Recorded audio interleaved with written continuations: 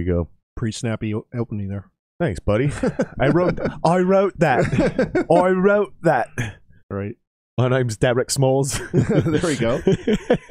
No, that is actually an intro to one of the songs that is going to eventually be on my album that I can't seem to finish. And let's see if we can fix Is this like the 10-year plan? Is that Yeah. is that what you got? yeah, it's pretty rough, dude. Yep. It's pretty rough. And it's mostly because I don't like the idea that I have to play multiple instruments on this album. Oh, So okay. I've been procrastinating it and trying to find other people to take over the drums, Mhm. you know, and it's just never really happened. So just in the last like 3 to 6 months, I've kind of finally resolved and gone, all right, I guess I'm doing it. Right. I mean, Better bang off the rust. anyone that does, you know, a solo project like that is, I guess you don't really need that. But. yeah, anyone that does like a solo project, I mean, hats off to them, because it's a lot of work. It's a lot of work. Yeah, the thing I don't like about it, the exclusive thing I don't like about it is the fact that I'm collaborating with myself, which is my least version of being a musician. My favorite thing is jamming with other people. Right. And those beautiful aha moments that pop up because I never would have thought about it like that. I Right. never would have went that direction, you Yep. know? And sometimes it's even on my own instrument. Like, let's say you write a riff, hypothetically, Mhm. and when I hear it in my head, I'm hearing the doom, pacoon, ka. But then you bring to me, just because this is the way you heard it in your head, and you add it, in order to do it, you put a program track behind it. It's dun dun dun dun cat, dun dun dun dun dun dun cat. I'm like, oh wow, that's actually, I would have never approached it because it just sounds like it should go this direction. But now that that's in the back of my mind, Mm-hmm. sometimes I blend the two, sometimes I'll switch back and forth. But that just doesn't happen as much when you're doing it by yourself. Right. So yeah, that's why it's the 10-year plan. That's why, because I, like I said, I had to bang out the rust, man, and I'm just now getting to a place where I'm not completely humiliated by my own shitty drumming, you know? Right. Because it's been that long. It really has been that long since I took that instrument I mean, seriously. literally gone are the days, and this is obviously, you know, showing my age, but, you know, gone are the days of the you know, the Tascam 4-track where, you know, it recorded on a cassette, and literally you could like do all the overdubbing and listen to that. And that was always the most challenging piece, is like, okay, getting the timing right. Mhm. Because, you know, today's technology, digital, I mean, I think it's a lot easier to like try and, you know, okay, scratch that, let's do it again, let's do it again, let's do it again. Tascam, it was like, oh man, Yeah. you could only overdub so many times, and then that tape was junk. Yep. You know? Yeah, dude. There's a guy on TikTok I follow where he actually has like a really old high-end Mhm. tape machine, and he shows how they like erased spots. Right. He shows how they would like reverse the tape to create reverse reverb. Right. Editing it, like, oh, see, we're gonna get rid of this entire chunk, cut it out, here's my mark, split, put them back together, and then he plays it and it's just flawless. Right. I'm like, I know dudes who can't cut in and out of digital audio that cleanly. Yep. Kind of mind-blowing, but yeah, I appreciate you being here, buddy. Oh, I yeah. really do, man. We've never Yeah, thanks for formally having me. met until today. But you've been around a while, man. For people that don't know, and we are officially on Twitch and YouTube. I should just grab my phone real quick just to make sure the feeds are working. Let me just do that real quick, like. Mhm. Looks good. Looks like it's up. Can people hear us? Check. Yep. Rock and roll. Awesome. I like that little delay that you always get from. Yeah. And that's when I Just in case we say a bad word or something. You know, Yeah, it's like, unfortunately, I don't have a radio dump button, so it's still gonna make it there. Right. It's just 5 seconds behind, so if you want, you can watch it in your own replay, Right. like John Madden. yeah. Circle on the screen. See, right here is when he fucked up. Here, wait, let me put a bleep in here. It's, yep. I can do that in post, which I do none of, so it's still not happening. Yep. Yeah, but for people that don't know, just kind of briefly explain, let people know who you are and what you do. Yep. So my name is Dave Rubin. I currently am the owner of my own little business. It's Ruby Glass Media. Do photography, concert photography, portrait photography, also video work and film work. So short films, music videos. That's like kind of one of the big things right now. Is kind of getting music videos and all that good stuff. So I've been doing it for, oh gosh, here again I'm dating myself, but been doing photography for probably, well, I would say since about 1982, kind of off and on. And then, you know, professionally, and when I say professional, I mean this is really kind of the full-time spin. Been doing that for probably the last maybe 20 years or so. No shit. So yeah. So how did you get into photography? Like, what drew you to photography? Because that's where you originally buttered your bread, right? Pretty much, yeah. You didn't start with video. You didn't start with all the. It starts with photography. Yeah. Now, it's weird art, and I don't mean that disrespectfully. I mean it's unique. Yep. Right. It's a weird art because photography is the one art where you're not bona fide, you are not creating something from nothing like other artists do, like a painter or a musician or whatever. You get what I'm saying? Like, we literally see something in our mind and create that. Your art, that art, it's more about capturing a moment from an angle that, you know, explain it, because I think what draws you guys to that art is completely different than what draws us to our art. Like, it's what draws my wife to painting is extremely similar to what draws me to music. But what draws you guys to photography, I think, is way different. What is that? Yeah, it's a good question. So it's, you know, quite honestly, it's actually seeing that. To me, it's seeing something, right? It's actually seeing a movement. It's seeing how light is maybe, you know, casting or folding off of a person.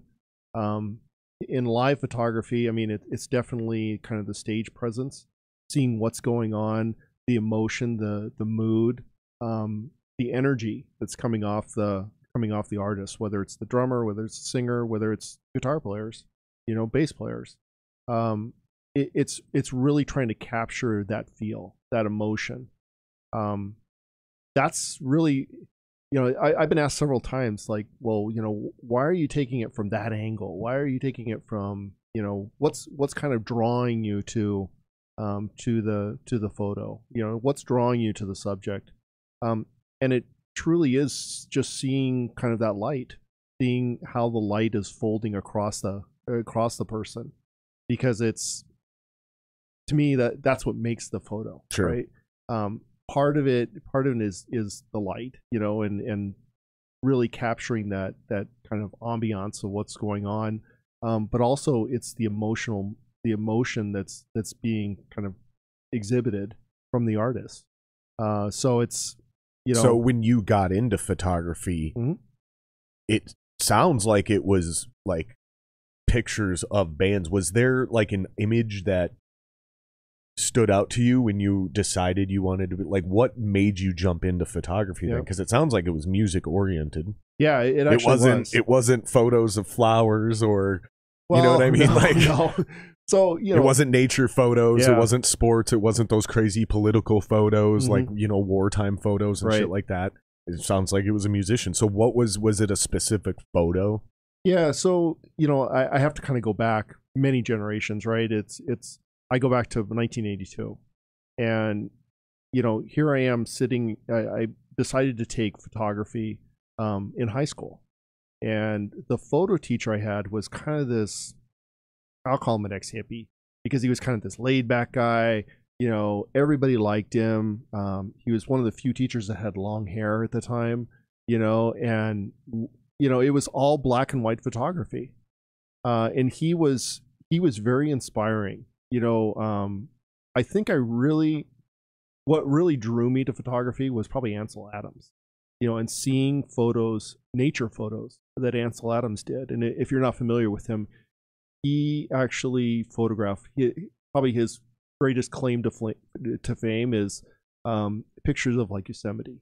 And some of the photos, the black and white photos, were just amazing. His element of light and everything is just, capturing the kind of the raw essence of nature. And I started to like really get into it. And the teacher I had a connection in like the music world, and he was like a big music guy. He would go shoot different bands, on the weekends and things like that. And growing up, I grew up in California, so we had a lot of accessibility to, obviously the 70s with like the punk era and all that stuff. That was like a big thing. So he really inspired me to kind of capture people at their, in these actions. He actually had a connection when the Who came in 1982 to the Coliseum. He had a connection, and he said, "Okay, look, we're gonna have a contest, and I want you guys to go out, capture." And I think it was a day in the life was the subject. And I went out and I took some photos of people. I don't know, like I think it was cheerleaders eating lunch or something. It was just, but it was kind of this thing where it was like kind of a social thing. They were eating lunch, and I actually was one of the people that won the contest. And he actually hooked up an arrangement so that we could go shoot the Who in concert at the Coliseum. So this was like a huge thing. So we ended up going there, and I always like to tell people my first concert that I ever shot was the Who. And I've got some really cool, black and white photos. And again, this is back in the days of film. This was all on film. It was all black and white film. And I've got some really cool photos of that, will last a lifetime, right? Of, Pete Townsend jumping, and that's amazing. All this stuff. And it was, again, 3 songs, it was the whole 3-song era. So, we shot 3 songs, and then we were out of the pit and watched the rest of the concert. Wow. But it was like, what does that mean, the 3-song era? Well, so there's, I shouldn't really say era. It's just like, it's the 3-song rule. And that is usually with major artists, you're limited to the number of songs that you can cover with the band. Most of the time, I say most of the time, it's the first 3 songs of their set. So that's when you'll see, if you're ever at a concert, you'll see the photographers go down to the pit, which is that area right in front of the stage, kind of in between where the crowd is and where the stage is. There's usually that gap. They'll go down to the photo pit, they'll shoot, 3 songs, the first 3 songs. And that's pretty traditional. Nowadays, there's some artists that are like, oh, you get 1 song, or, we're not allowing any photographers to shoot from the pit. You have to shoot from the soundboard. And then sometimes that's referred to as front of house. So they don't allow anyone to get like that close to it. I don't understand. Why are they so picky about it? Well, it depends on the artist, right? Is it because you guys charge by the hour? Is it because you charge? Like, I don't understand why they're so anal about it. Is it like just an ego thing? I think sometimes it is an ego thing. Or am I just missing something? Am I exposing myself in how the level of not pro I am? Like, what did I just step in? What pile of shit did I just step into? Because it seems almost fishy. I'm like, that doesn't make any sense to me. Yeah. But there's a thing. I mean, you kind of said like the era or the rule or whatever it is. Yep. So this is a common thing. Yep. The fuck. Sometimes even the artist will have like what they call the fan pit, right? Which is they'll move the wall that's usually close to the stage. They'll move it closer to the stage, and then they'll have like a little section that is like fan club only people, Yeah. Taylor Swift, for example. I shot Taylor Swift quite a few years ago, but we weren't allowed in the pit, but we were allowed in the fan pit. So we could shoot 3 songs from the fan pit, which was fine. It's okay. It kind of, it makes more sense to me that you guys would limit it to 3 songs. Yeah. Like, for any logistical reason, right? Yep. Like the amount of film you have, or the data card now, right? Yep. Batteries. Yep. Whatever. Mhm. But I don't get it. Yeah, I mean, Maybe I'm making a bigger deal out of it than it needs to be, but I'm just confused. Quite honestly, there's even some artists that you know, allow you to shoot their entire set. They want the photos. They want, you know, a lot of exposure. So they'll allow you to shoot their entire set. Sabaton is the one that usually allows their entire set. That's the one that comes to mind real quickly. Interesting. So you're 17, you're 18, you shoot the Who. Yep. You do your 3 songs. Yep. The 3-song rule. And then you get to watch the show. Yep. And so I'm assuming at that point this is what I want to do. Yeah, pretty much. I mean, you know, I was just blown away by the fact that we got to do it. And you know, shortly after that concert, I started really getting into. I spent my weekends driving to Los Angeles, and that's when you know, bands like, you know, oh gosh, started off with more of the punk scene, like Fear. And you were driving to LA. Yeah. Wait, and where were you? I actually grew up in Anaheim, which is like right near Disneyland. In fact, the house that I grew up in was built for the workers of Disneyland. So it was kind of, I say that it's kind of weird, right? Yeah, it sounds weird. You know, you think that, okay, yeah, Mickey Mouse is like living at your house or something, but oddly, all the houses kind of in the neighborhood were in position that you could stand on the front yard and actually watch the fireworks. Cool. So, I mean, it was just kind of, it was strategically built, you know. So that's where I grew up. So I would spend my weekends as a teen, you know, going on Friday nights and Saturday nights. I'd be in LA, you know, and that's cool. And I was, you know, there trying to basically pimp myself around for shooting a set. You know, I'd shoot Fear, and you know, I'd end up at the Troubadour, you know, shooting, you know, whoever, you know, back in the 80s, you know, Motley Crue was like a big thing. Metallica, Anthrax, that was all. This was all small club shows at the time. You know, now you see them and they're in huge arenas, right? Right. So yeah, it was just a great experience. It was some of it I would say is timing, right? You know, you're definitely the game has definitely changed a lot. Because before, you know, back then, you could go to the venue and, like, you know, as long as you knew people at the venue, they let you in the door with the camera. They'd let you backstage with the camera, you know, to shoot whatever. Or if the band was okay with it, if you knew the band, or if you knew guys in the band that you saw before and just kind of sparked up that conversation, they would say, "Oh yeah, come on back. We'll do some photos with you." So it just kind of built that way. And then I kind of checked out of it for a while. I mean, you know, I went on to college, I did other things. And then I picked it back up again. I started doing like a lot of sports. Yeah, where'd that come from? Are you a sports fan? I love just about any type of sport there is, right? And there are some sports that I've shot that I know nothing about. But I just love the action, I love the energy.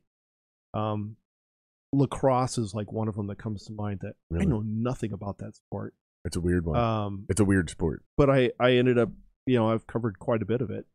Yeah, lacrosse is a fucking weird sport, man. It's like a cross between hockey and football, sort of. Sort of. Yep. You know? And that ball? Yeah. Isn't it pretty small? Like a golf ball, basically? Maybe a little bigger than a golf ball? A little bit bigger, yeah. But, yeah. And they're like running around with these. I don't really understand it. Right. Yeah, again, I don't know much about the sport. You know, itself. Another fucking weird one, man, is cricket. Cricket? Yeah. I was in Jamaica. I got married in Jamaica, and when me and my wife were on our honeymoon, I think she needed to or wanted to take. It gets really hot in the middle of the day, so every day we went back to the hotel room in the middle of the day for a couple hours. Right? You just have to. You have to get out of the sun. And one of those days, I think she took a nap, and I was trying to figure out cricket. Right. Because that's how we do things, in at least how I always did things. You just watch it and you figure it out. Baseball, football, basketball, and it doesn't take long. Mm-hmm. Yeah, there's some weird little rules that pop up, especially with the penalties and shit. Right. But fucking cricket, just like, I couldn't figure it out. I'm like, I couldn't even establish how many outs there were. Like, it's a bizarre sport, man. Right. That's hilarious, dude. I actually have shot cricket, I think once or twice. Like, why? Like, and why I'm bringing this up is because, like, football, basketball, baseball, hockey, traditional sports, even soccer, you can kind of, what's happening and when, and so you kind of know where to point your camera or where to look on the field or whatever. But with cricket, it's like, how do you even know where you should be? Like, where is the spectacular play? Where's the moment? It could be anywhere. It's not like with football, like quarterback, follow the ball, or unless you're like, I'm going to do the crazy offensive and defensive line collisions, but then you just stay right there and you just film the, I don't know. I mean, cricket's a fucking weird sport. All the cricket lovers are going to hate me, but again, I don't even know what the positions are, right? Neither do I. Same thing with the lacrosse. Whatever the guy that's pitching, and then at the home plate per se, that's usually where the action. That's where I've shot most of the photos that I have on, from cricket, because that's typically where a lot of the action. Yeah, and that's where you kind of see the wind up, you see the pitcher's face, all that stuff. Yeah, it's a weird fucking sport, and so is lacrosse, like you brought up. So you end up getting into sports. Is that just because it paid the bills?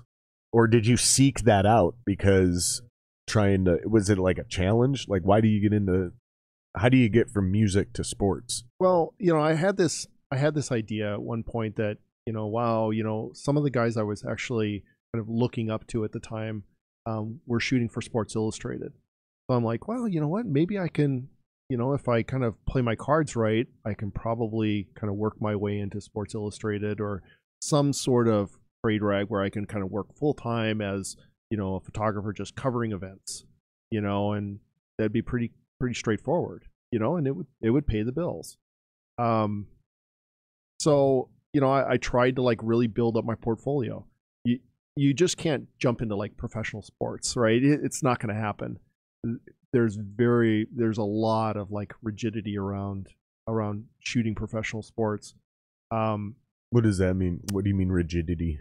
Like, meaning that you usually have to shoot for a trade rag, meaning Sports Illustrated or ESPN magazine or one of those sort of media outlets. Oh, they're not loose with who they hire. No, not at all. They're pretty strict about who they fuck with. Got you. But like high school sports, it's a lot easier. You can be Joe Nobody and say, hey, I'd love to come out and like shoot your team playing this game. See, and it should almost, again, it's just like, I feel that's super weird because like, yeah, so Joe Schmo can come out and take pictures of your daughter's fucking volleyball team. Like, that's weird. Right. Like we should be doing that the other way around. Right. Well, there's definitely been. But I get it. I'm just fucking around. Yeah. No. There's. It's funny you bring that up because there have been sports that I've shot, and it's like, you got to be very careful about how you're shooting them and the angles and what photos you're actually publishing. Yeah. Because there's things like, well, volleyball's one of them, female volleyball especially. Yeah. Female track. Yeah. Any of those where you kind of have legs and arms and, certain body parts that could potentially be exposed. You're not going to publish that in a magazine, right? I mean, not in the sports magazine. Pop out, little nipple exposure. Yeah, exactly. Basically, like what happened in the Super Bowl. Exactly. So yeah, I mean, I started shooting like a lot of it high school sports and then NCAA sports. So anything from football to basketball to and. So you're building your portfolio at that point, trying to get to Sports Illustrated? Yeah. And so Sports Illustrated, those kind of, you called them a trade rag? Yep. So that's the stability. That's like a real job. Yep. Health insurance and shit. Yeah, exactly. Gotcha. Exactly. Instead of the freelance deal. Yep. Yeah, so, I... Did you get it? Did you get to... Actually, I've gotten published. I've had a couple of photos published in ESPN magazine. That's as close as I've gotten. That's cool. And again, that was kind of freelance work, but it was commissioned, right? So, they picked up. I did what was it? A NCAA track tournament that had multiple schools. It was a multiple school tournament, and it was out in Colorado. Went out to Colorado and shot that, and actually it paid off. Right, it paid for the trip, and it, there was a little bit of cash on the side there, which was good. And I can, I've got the little trade rag to say, okay, yeah, I was published in ESPN magazine. So that's fucking cool. Yeah. How long did that go on for? How long were you doing the sports before you got back into, or whether it's back into? Did you do nature? Did you do all that other shit, or did you just say fuck the sports, fuck it all, I'm going back to music? Music and entertainment. I've never been a nature photographer. I love taking pictures, of like maybe sunsets and stuff like that, but I've just never gotten into it. Yeah. Right? And some people that's all they do. That's all they want to do. They don't want people in their photos. I always want people in my photos. Yeah. You ever shot comedians? I have a few. Yep. How different is it when you're trying to shoot a comedian versus a musician? It's very short, actually. There's only so many photos you can get with them holding a mic, right? Sure. Different face expressions depending on who the comedian is, right? So you just wait till they actually very say flat. Something funny. Yeah, I mean, they're looking for their reaction. Yeah. Things like that. Yeah, like they drop a punchline, it lands, the crowd's laughing. They finally get their little dopamine hit too because their joke worked. Boom, take your picture. Yep. That's all you got. Burst photo it, catch like 30 right there in a second or two. That's hilarious. So probably about 15 years ago, I think is when I really started. I went back into the music scene. And was it just straight in? Or did you dabble between sports getting back into music? Yeah, so my daughter was actually dating a guy that was a musician. He was a football player, right? So I was actually shooting him as a football player, but then he had a band too. And he was going to perform at this really small club. I think we were living in Riverside at the time, in Riverside, California. So I went down and I shot, and for some reason that night kind of like just sparked the whole re-energizing of getting back in and shooting bands and shooting artists, and it just kind of took off from there. I started doing 1, then 2, 3, and I started like going out to clubs, and hooking up with different online media outlets and things like that, getting them to get me a photo pass for the show. And they basically represented me. I started writing little articles, kind of reviewing the show, doing like little photo essays of the show and stuff like that. That's cool, dude. Yeah. Because you came onto the scene. You've been doing this shit here since. And that's why I thought it was just kind of mind-blowing. We've never actually met. Mm-hmm. But you fucking photographers, man, you guys are like lurkers, man. Y'all are fucking lurkers, bro. Right. Because I guarantee you've been at my shows. Mm-hmm. There's zero possibility, as long as we've both been in this town, that you haven't seen me on stage.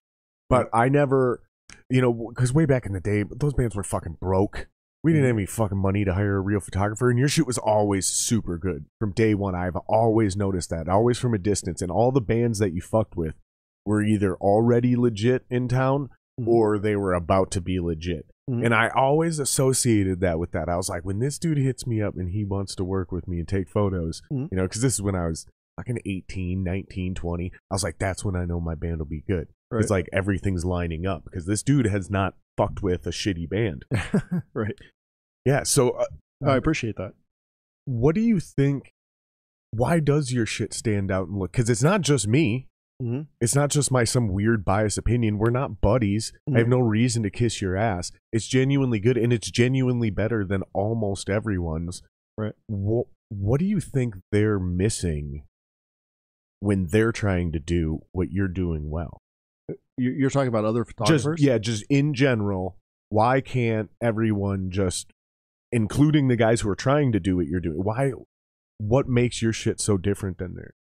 Yeah, well, first and foremost, I really don't look at my stuff as like anything that somebody else can't do. You know, I mean, it's, in other words, I don't put myself on a pedestal saying, you know, oh, I'm an extraordinaire or something. That's definitely not the case. I think I have experience on my side.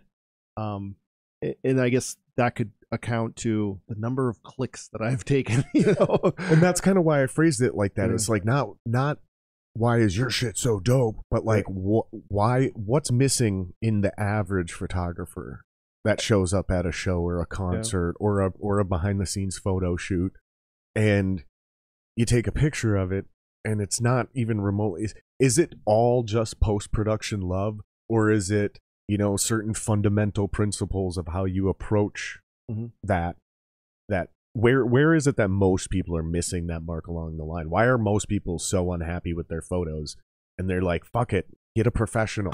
You see what I'm getting at? Like, yep. Without, I'm not asking you to boast, but what is it? I think that there's just I think oftentimes we're misled to think that, well, anyone can take a photo. Well, that's true. Anyone can take a photo, right? But to elicit that emotion or to elicit a look, I think that's where experience kind of weighs in. So, you know, you mentioned stuff in, you know, married to some of the things in post. I actually don't do a lot of post work. Most of this, you know, I've always grown up. Well, I grew up and I learned that in order to do anything with the photo, the exposure has to be right. You know, you have to have right focus. You know, you have to have the right angle. You know, all that. It's got, those elements have to come together. It can't just be something where, okay, snap. You know, I mean, anyone can do that. They pull out their phone nowadays, click. Right. Okay, that's great, but you know, then they're having to like do a bunch of stuff in post. Sure. Okay, I've got filters, I've got this, I got that, you know, to give it this kind of whole, you know, kind of glowing look or fade, or, you know, maybe they want something, you know, really, really special. They want all these different levels of contrast or something that, you know, makes it like look dirty or kind of pull out. Or I actually don't do a lot of that with live work. I like more natural, and I like capturing the light. Some people get really upset, right? I know that there's photographers that get really upset about, you know, the different colored LED, and you know how it's, you know, maybe it's oversaturated red or oversaturated green or blue. Well, work with it. You know, I like working with the photo. If it's green, it's green. That's the way it looked. That's the way people are going to remember it. Sure. If the artist was green, they were green. Yeah, I kind of know what you're talking about a little bit when it comes to that shit, because like trying to learn just to get this to not look like a piece of shit, which I guess it still kind of does. But you know, I came across a lot of that shit. Yeah, like that's framed horribly, you know. And I noticed you kind of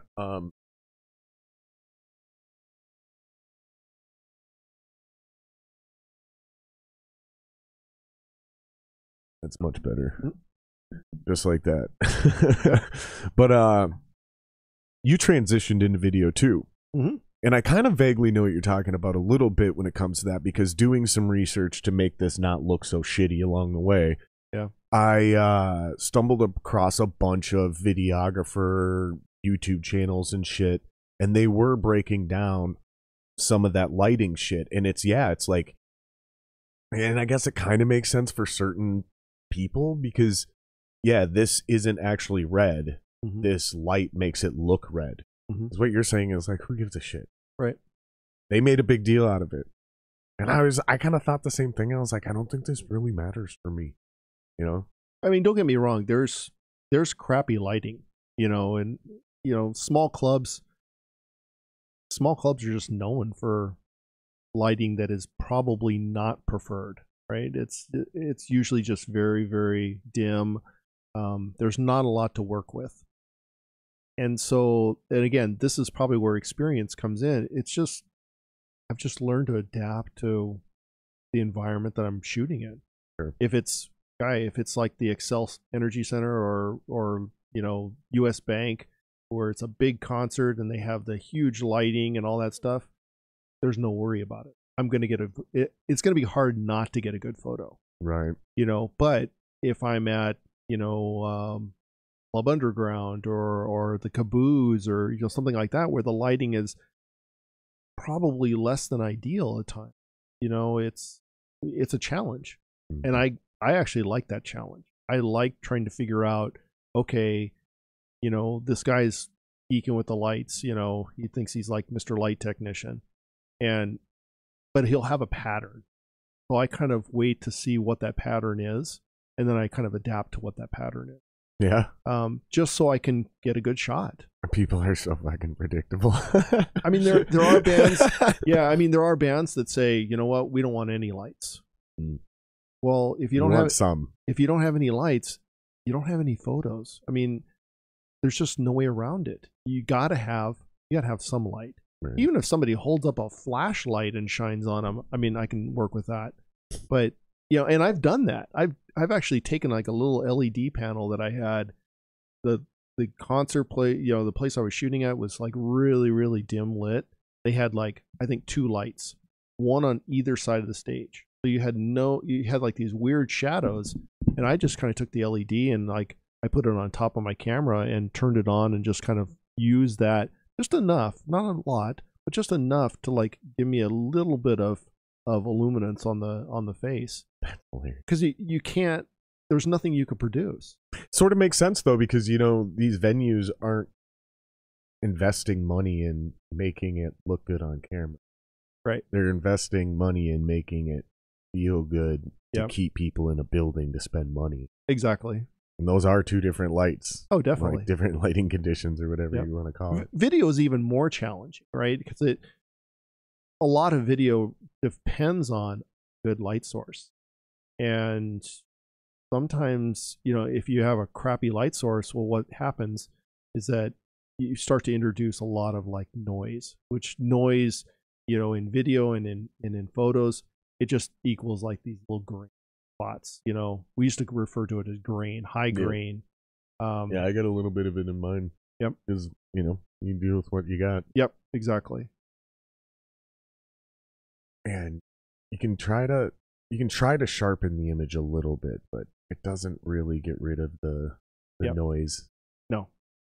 If you sharpen a noisy image, you're going to get sharp noise. Right. Yeah. Yeah, there's I put a little bit of sharpening on here, and it does look better with it. But all I'm doing is sharpening that noise, and it's because there's so little of it that I'm able to get away with it. If there was any more noise, it'd actually probably make it look worse. And there's different types of sharpening, right? There's you can just sharpen an overall image. You could sharpen just the edges, to make something a little bit more defined, a little bit more crisp. Yeah. There's different types. There are different levels, I would say, of sharpening that will kind of get you to a good result. Yeah. So what made you get into the video side of shit? Because you started shooting videos how long ago? Gosh. I mean, on and off, probably since the late 90s. And this was obviously back when it was either going to like a VHS-C or a VHS tape, or a digital tape. And I kind of played around with it, doing like little short things for, mostly connected with like my kids' school. They'll do plays or doing I did like a little short. My son had rats at one point, so we did a little short about the day in the life of the rat. And back to photography school. Yeah, pretty much. Yeah. A day in the life. Yeah. So, it was kind of fun. I just did a lot of like just little projects. But I've always wanted to do something that's a little bit more feature rich, a little bit more, had a little bit more production value to it. And something that was not, quote, video work, right? It was just, it's really film. It's really just sitting down and writing a script, writing a screenplay, all that, and kind of go down that direction. And there's not really a smooth way to start. You just have to kind of, I found that digging in is probably the best way that I can, really kind of absorb, into that whole whole, aspect of video work or film work. So that's what I did. Is I just started like perfecting the craft a little bit, and I started off shooting video with like DSLRs, because DSLR cameras, those regular film, photography cameras, have that capability now to capture video. It's DSLR, and then the other one it's been mirrorless, right? Yeah, mirrorless cameras. What the fuck is the difference between those two? So DSLR has, just to kind of simplify it, it has a moving mirror, right? It actually has mechanical elements to it that allow you to take the photo. Where mirrorless doesn't have those mechanical pieces. It's all done through a digital process. So, for example, when you snap a shutter, right? When you take a picture, it actually is opening the shutter, closing the shutter, right? In a DSLR or in a film camera, that's a mechanical function. In mirrorless, it's not a mechanical function. It's actually an electronic function. So can you achieve the same thing? Sure. I mean, and it's very hard to tell now what is taken on a mirrorless versus something that's a mechanical. And is the mechanical the artistically superior one? For right now, probably. Yeah. I mean, the only reason I ask is because, like, with the music production shit, all of these plugins are modeled to sound like their analog counterparts. Right. And you usually have to do a lot of work to actually get them to sound. A lot of people are like, they don't sound right, they don't sound good. Yeah, well, you're right. And it's because you're not using the plugin properly, because you're not getting the full effect, or whatever you want to call it. Right. I assume cameras are kind of like the same thing. They've been digitally trying to recreate what has already worked. Yeah. So, it's funny, and I was kind of laughing when you were saying this, because if you look at, for example, Lightroom, which Lightroom is an application that's used to process photos. Oh, that you take digitally, like Illustrator and Photoshop and shit. Like Photoshop, yeah. I mean, it's just a different application, right? To do it, and it's very photocentric. But there are filters or plugins, we call it, or presets that can emulate a film look.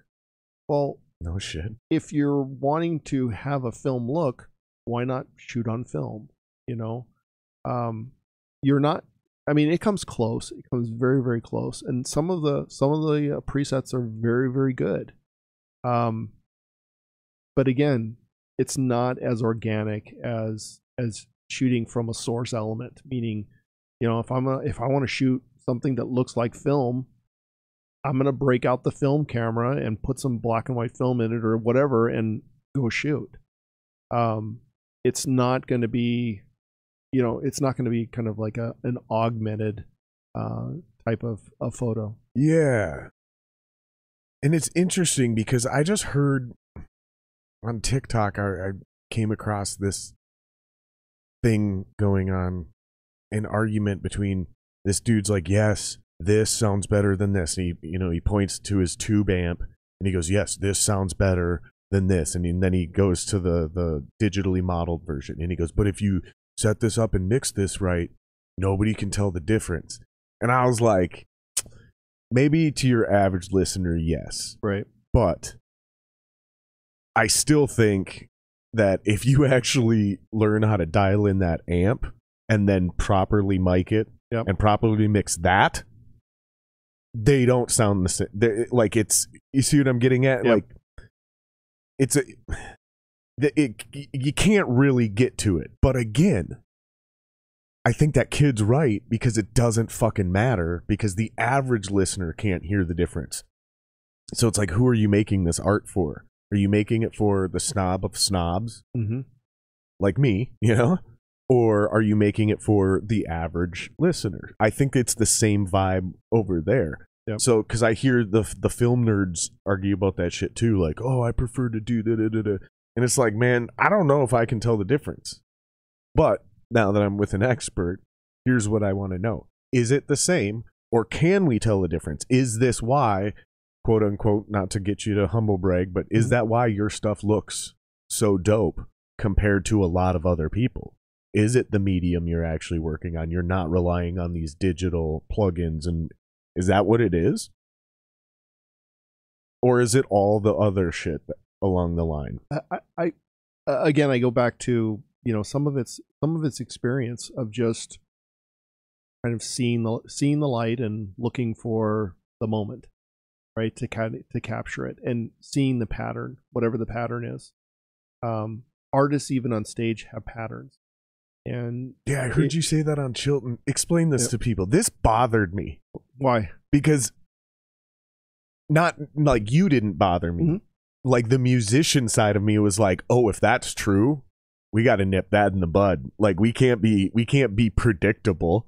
Like, do I have a pattern? Because I know exactly. I'm not going to call her out, but there was a female singer from a while back in a local band here, and we played a show with them in one of my first bands, and I had to fast forward through them to get to my band, because we filmed it like we critiqued our shows. Right. Dude, and she literally walked in a circle the entire show. Yep. Which you would never see unless you watched it in fast forward. But literally, she's just doing this the whole show. I was like, dude, don't do this. So I, critiquing myself, comparing myself to others, trying to be a better performer and all that shit. Oh my God, dude. Fuck, I forgot my actual point. What was it? You're talking about the repeating pattern. Oh yeah. And I was like, fuck. So it wasn't just her. I'm like, oh, but explain this to people. Because I just gave an extreme example. Explain what you're talking about, though, because I heard you say this on Chilton's podcast. Yeah. So, and I don't think it's a bad thing. Is that everybody has, just by nature of being a human, right? We all have kind of a pattern that we go through, and we do things that are very repeated.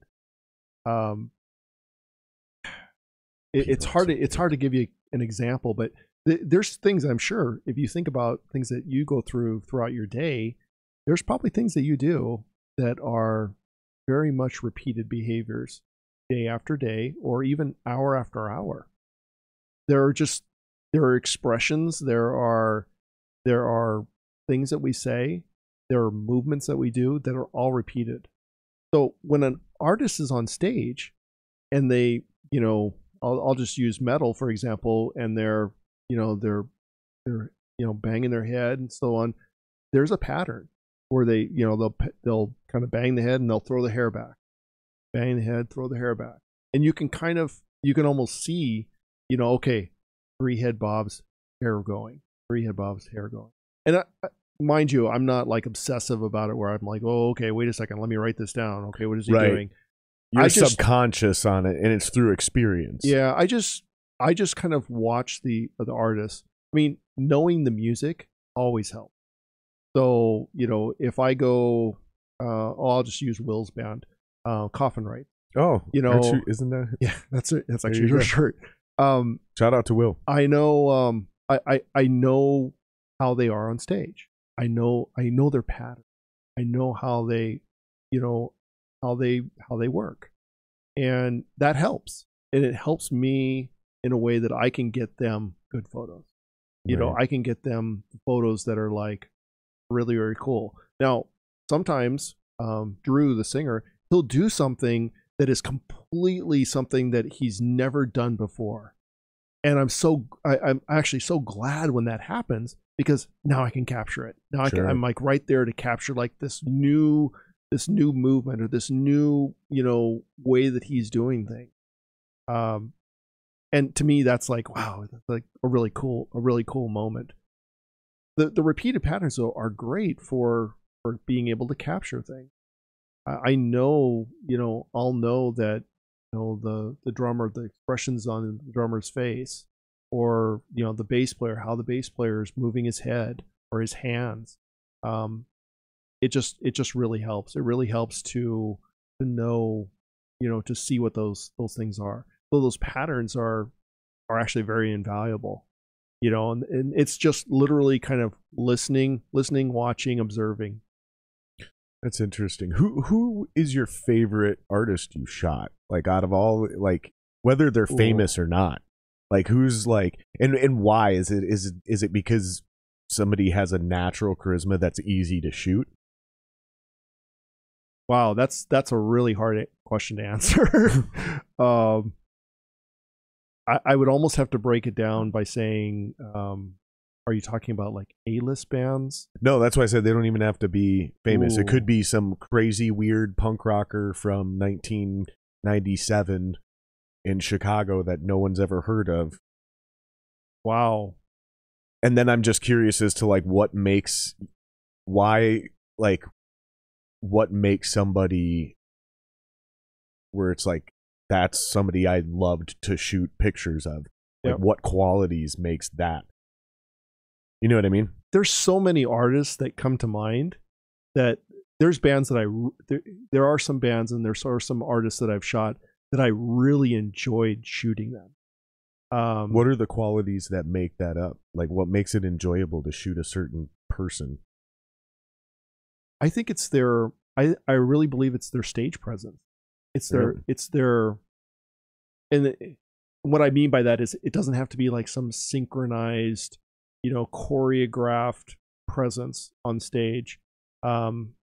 It's just the command of the stage. That's probably the best way to put it. How they act on stage, how, does the act match the music? You can't have, I'll just give an extreme example. You can't have a country band going out there running around stage, jumping around. You could. It just, but in a lot of ways, it just doesn't. They just can't sound like Hank Williams. Yeah, it just doesn't work though. It's because, and again, I'm not a country hater or anything like that. It doesn't work yet. I've shot plenty of country, right? But there's somebody out there going, "Fuck this guy." Yeah, exactly. They're like clicking off at this point. No, we're gonna prove him wrong. That's some 12-year-old that you just shit all over his dream, and his mission now is gonna be to prove you wrong. And guess what? If it's dope, you'll shoot the music video. But I could use like Johnny Cash for example. No, right? I know what you mean. He always had a strong presence on stage. Did he move that much? No. I think a great example would be James Hetfield. Yep. James Hetfield is not active on stage, partially because he's playing now. I mean, even back then, and it's mostly because he's playing a guitar while he's singing. Yep. That immediately, he can't be Axl Rose. Right. It's not possible. Right. It's just not a thing. He can't even be Kirk Hammett, who used to kind of do that jog and skip around a little bit and stuff like that. Because he's stuck in front of that mic or behind that mic or whatever. But the presence and the command, his ability, I think that's a great example of what you're talking about too. Yep. It's got to be a little easier for those to take pictures of those guys too, because they just stand there. Taking pictures of Axl must have fucking sucked. Yeah. Well, and keep in mind, Guns N' Roses, the time that I shot Guns N' Roses, it was from the soundboard at US Bank Stadium. So basically, they're at I'll say in the end zone, and I'm at the 50-yard line. Okay. And I had to shoot, it wasn't even like straight on, it was like off to the side. It was at on a platform that was just literally just above crowd level. So as I held the camera, I can see like the tops of people's heads. Really? So it just wasn't an ideal type of shoot. I would have been better off paying for, taking a fan cam in, meaning like a little like Instamatic and shooting, paying for a pit ticket and shooting from the pit because, in the fan pit area, because that would have probably gotten better photos. Dude, I heard something. I think it was like one of these K-pop bands. Yeah. I swear, maybe I dreamt this, but I swear I heard this in real life. Maybe it was in a TV show or something, or a movie or something, but I swear this is real life. They sold out like a stadium, like call it Target Center or whatever, but you're not allowed to bring your cell phone in or something like that because they didn't want people to. But then they sold cameras at like $40 a pop, like this basically disposable cameras. And they were like, here's your photo. Dude, I'm thinking they made more money on them fucking cameras than they did off the actual concert tickets. Oh yeah. I'm like that's the craziest fucking shit I ever heard in my life. Yeah, well Prince used to do that. I mean, he would they wouldn't allow any type of cell phone into the venue at all. You'd have to check it in. And if they weren't doing that, it was like they would have something before Prince came on that said, everybody put your cell phones away. If you're caught with a cell phone, and they had people in the audience, if you're caught with a cell phone, you will be escorted out. And I've seen 2 or 3 people right out the door. Yeah, Chappelle even started doing that at his shows. Right. You got to put them in a bag. Yeah. And you hold on to it. Yep. But you can't open that bag. Right. In the venue, you have to like walk outside, open the bag, because it's something about some sort of access, like a barrier or something. Yep. Like it's. And he's probably doing that because he's gained weight, right? He doesn't want like compromising photos of him. Usually when artists, I think he said because it was a distraction. I don't even think he was doing it because usually is what it is to scrub content. You don't want your shit out there without, you know what I mean? Right. But I think Dave's whole thing is it was just a distraction. Oh, the flashing and people being on their phones. Oh, yeah. Just everything involved with it. It was just like, put your fucking phones away. Well, this is a comedy show. You brought up something and it always makes me chuckle a little bit, especially if you watch something on YouTube, like a concert or whatever. As soon as the lights go down, cell phones are up. And it used to be lighters, right? Now it's not lighters, it's cell phones. The cell phone flashlight. It's just like the sea of cell phone, and everyone's videoing it. Is there anything that's ever, held, to an imagination or, whatnot of seeing an artist? Yeah, it's weird, isn't it? It's just like, it's like that site Setlist, where you can go out and you can see, okay, what's the set list that the band played their last stop. And usually, touring bands, they have 1 or 2 sets, maybe. Sometimes it's the same set the entire tour. So, I've got a friend that, every time we go to a concert, he's like, "Oh, I went out to the set list and I know exactly what they're starting with." And why do we go then? Right. Now you've just taken the imagination, or you've taken some of the magic out of the show. It's funny you say that. That happened when I went to Van Halen at Excel. Yep. When David Lee Roth was in the band. Oh yeah. I took my mom to that concert and we were walking into the venue. Like we had already gotten into the venue, but we were walking into the bowl or whatever the fuck you call it. Mm-hmm. We're going to our seats. And this guy is like with another dude and they cross in front of us and they're older than me. But the way they were acting was like 16-year-old kids. It was kind of cool. But then all of a sudden the dude goes, "Yeah, and they're starting with Unchained tonight. And then they're going into," and I was like, did this motherfucker look up the set list? Yep. Like, I'm a musician, and I've never thought of doing that or putting that out there for people. Right. I didn't think people would ever, like, what? Yep. Like this, but sure as shit he did. And it kind of pissed me off. Yep. I didn't want to know what song they were starting with. Exactly. It was just like... But, it's like walking up to fucking go see the new Star Wars movie. Right. and somebody's walking out, I can't believe this character died. Yeah. And you're like, God damn it. Like, okay. Spoilers. It happens. Yeah, you know, as like a music fan, if I go to a to a concert or whatever, there's certain rules that I have, right? Is that one, I don't listen, I don't put on the artist, and listen to them as I'm driving to the venue. When I get to the venue, I don't sit in my car and listen to the artist, right? I want the experience to be fresh. I also don't look up the set list. I want to be surprised. I will listen to their music on the way to go see their concert if it's a big national band. Right. But that's mostly just because I'm trying to like get in the vibe of their energy, because the music I listen to is so all over the place. And if I'm not careful, I'll be in the wrong type of mood and not appreciate what's going on. Right. Because I'm not an open template like that. It's like, I got fucking shit going on, so I might be in a Misery Signals mood. That's not exactly the best vibe to go into. So I don't know, pick a band, but so I actually am that cheesy motherfucker. I'll do that shit, bro. I'll totally do that shit, dude. I will listen to Coheed on the way to the Coheed concert. I absolutely am that fucking guy. God, that makes me sound like a douche. I just don't know if we can go to a concert though. That's the only thing. It's like just not together. Yeah, we'd have to meet somewhere. No, I just have earbuds now. I'll do it in my own shit. Well, you know what's so funny? I just remember, like, again, back in high school or kind of in the early days, going to a concert. You get there, everyone's partying out in the parking lot, which is cool. I mean, we all were drinking beer and all that good stuff.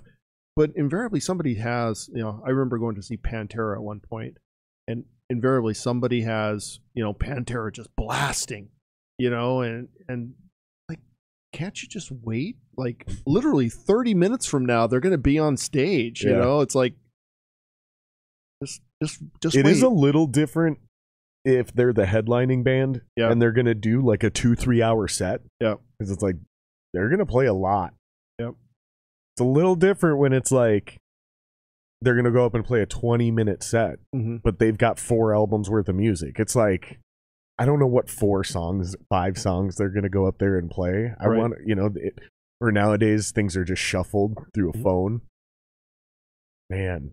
But it's funny, we don't do that for like local bands, right? You don't like get in the car, we're going to go Club Underground tonight because, Blood War and Glutton for Punishment or Coffin Rights is playing, and then put their music and on.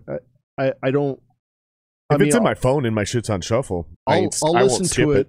I mean, I'll certainly listen to it. I listen to it all the time. It's on my total rotation. Just not on the way there. But I just, I'll listen to something different to go there, because that way my ears are fresh and I'm not like, oh yeah, they're playing. Oh yeah, they're playing. Oh yeah, they're playing. Yeah. No, I think you're right, dude. The tailgating at concerts, that needs to come back. Yeah. You mentioned that when you were talking about the fucking Pantera thing. Yep. That's got to come back. And then one thing is, I wish we could figure out a way to make touring and concerts and shit like that more cost effective and profitable for the large amounts of bands instead of just a small group. Because, dude, the idea of like, there's 2 things that don't get done a lot anymore. People don't drive to Chicago to go see a concert anymore, because we still don't get all the concerts in Minneapolis. Sometimes you got to drive to Fargo, which is weird. They'll hit Fargo North. You know what I'm talking about. I'm like, what the fuck? You'll hit Chicago and you'll hit Fargo and Minneapolis. You're just like, fuck you. I'm sure it's something to do with licensing and relationships and venue ownerships and shit like that. But following bands around on tour, that doesn't really happen anymore. When they do finally tour, that's just not a thing. Right. You go see them once and that's it. But that used to be a whole thing, man. Yep. Like, you'd follow a tour around. Yep. Yeah, it's just not. It just doesn't happen nowadays. Yeah, and part of the reason is because bands don't tour like that anymore, because it's not fucking profitable anymore. Right. They'll tour for short periods of time, unless you're Metallica. Right. And I'm sure people still follow Metallica around on tour, but they don't really tour anymore now that I think about it. Yeah, they play isolated dates. Or Yeah, even when they're on tour, Yep. there's 4 days off in between shows. That's not right. It's not a tour. It's basically they're weekend warriors just like us. Yep. Just with sold out crowds. And stadiums fucking full of them. You know, you mentioned something about bands not coming to Minneapolis. Yeah. And after I moved here and, you know, started like getting real heavy into covering shows, you know, both for named acts and local shows. One of the venues that I really, really liked was Mill City Night. Oh yeah. And, you know, that venue was really cool from a lot of different standpoints, right? But one of the things that I thought was like really, really kind of fun was the fact that in the wintertime, okay, most bands won't come here because of the weather, right? They don't want to drive through the snow. They don't want to like bring the big apparatus, you know, to this area unless it's like a really, really big name act, right? But one of the things I noticed was that the black metal bands, all the black metal bands from like Sweden, Finland, you know, all those would actually show up. And where were they playing? They were playing at Mill City Nights. Yeah. You know, and it was the coolest thing because now you've got like this whole different genre showing up, you know, and definitely a different crowd showing up in the middle of winter, you know, and in February when we're in a hard freeze, they're eating that up because it's just like home, you know, it's just like being in Finland or Sweden at the time, right? Yeah. And of yeah, course, it's not a big deal to them. Yeah, and of course that venue has gone away, and now those bands don't show up here that much anymore. Yeah, I fucking I was reading an article about that venue. They have a weird story. Really? Yeah, it was called The Brick. Yep. The whole time apparently it was owned by an LA company who owns. It's like a legendary LA company who owns venues, including, I believe, the Whiskey. Interesting. So I think, but don't quote me on what it is, but it's something like that. Maybe it's not the Whiskey, but it's like that. They're very well known. Right. It was the Brick, and then it just was like it sucked for some reason, right? Mm-hmm. So they changed the name to Mill City Nights, and I went and seen a couple concerts there. I thought the place was cool. Mm-hmm. I don't know why they struggled to bring people in, but then they changed the name again, I believe, to the Fillmore. Oh no! Well, the Fillmore's a brand new place. Well, I think it is now, but I'm pretty sure. Didn't they call it like Minnesota Music something? I'm trying to remember. Well, the Minnesota Music Cafe is in St. Paul. Yep. And then there's like the Underground Music Cafe or some shit, but that's definitely not it. I swear it went from like the Brick to Mill City Nights to the Fillmore or something like that. Something like that. They changed their name again, but I just don't like what. I liked that venue. Yep. What the fuck happened there? I don't know. I don't know if it was like, if it's a cost thing. I mean, because it's right in the middle of the warehouse district, right downtown. So, I mean, to me, it was really easy to get to. It was very, very convenient to get to. It had, you know, parking was not bad at all. I mean, it was all ramp parking anyway, but it wasn't bad at all.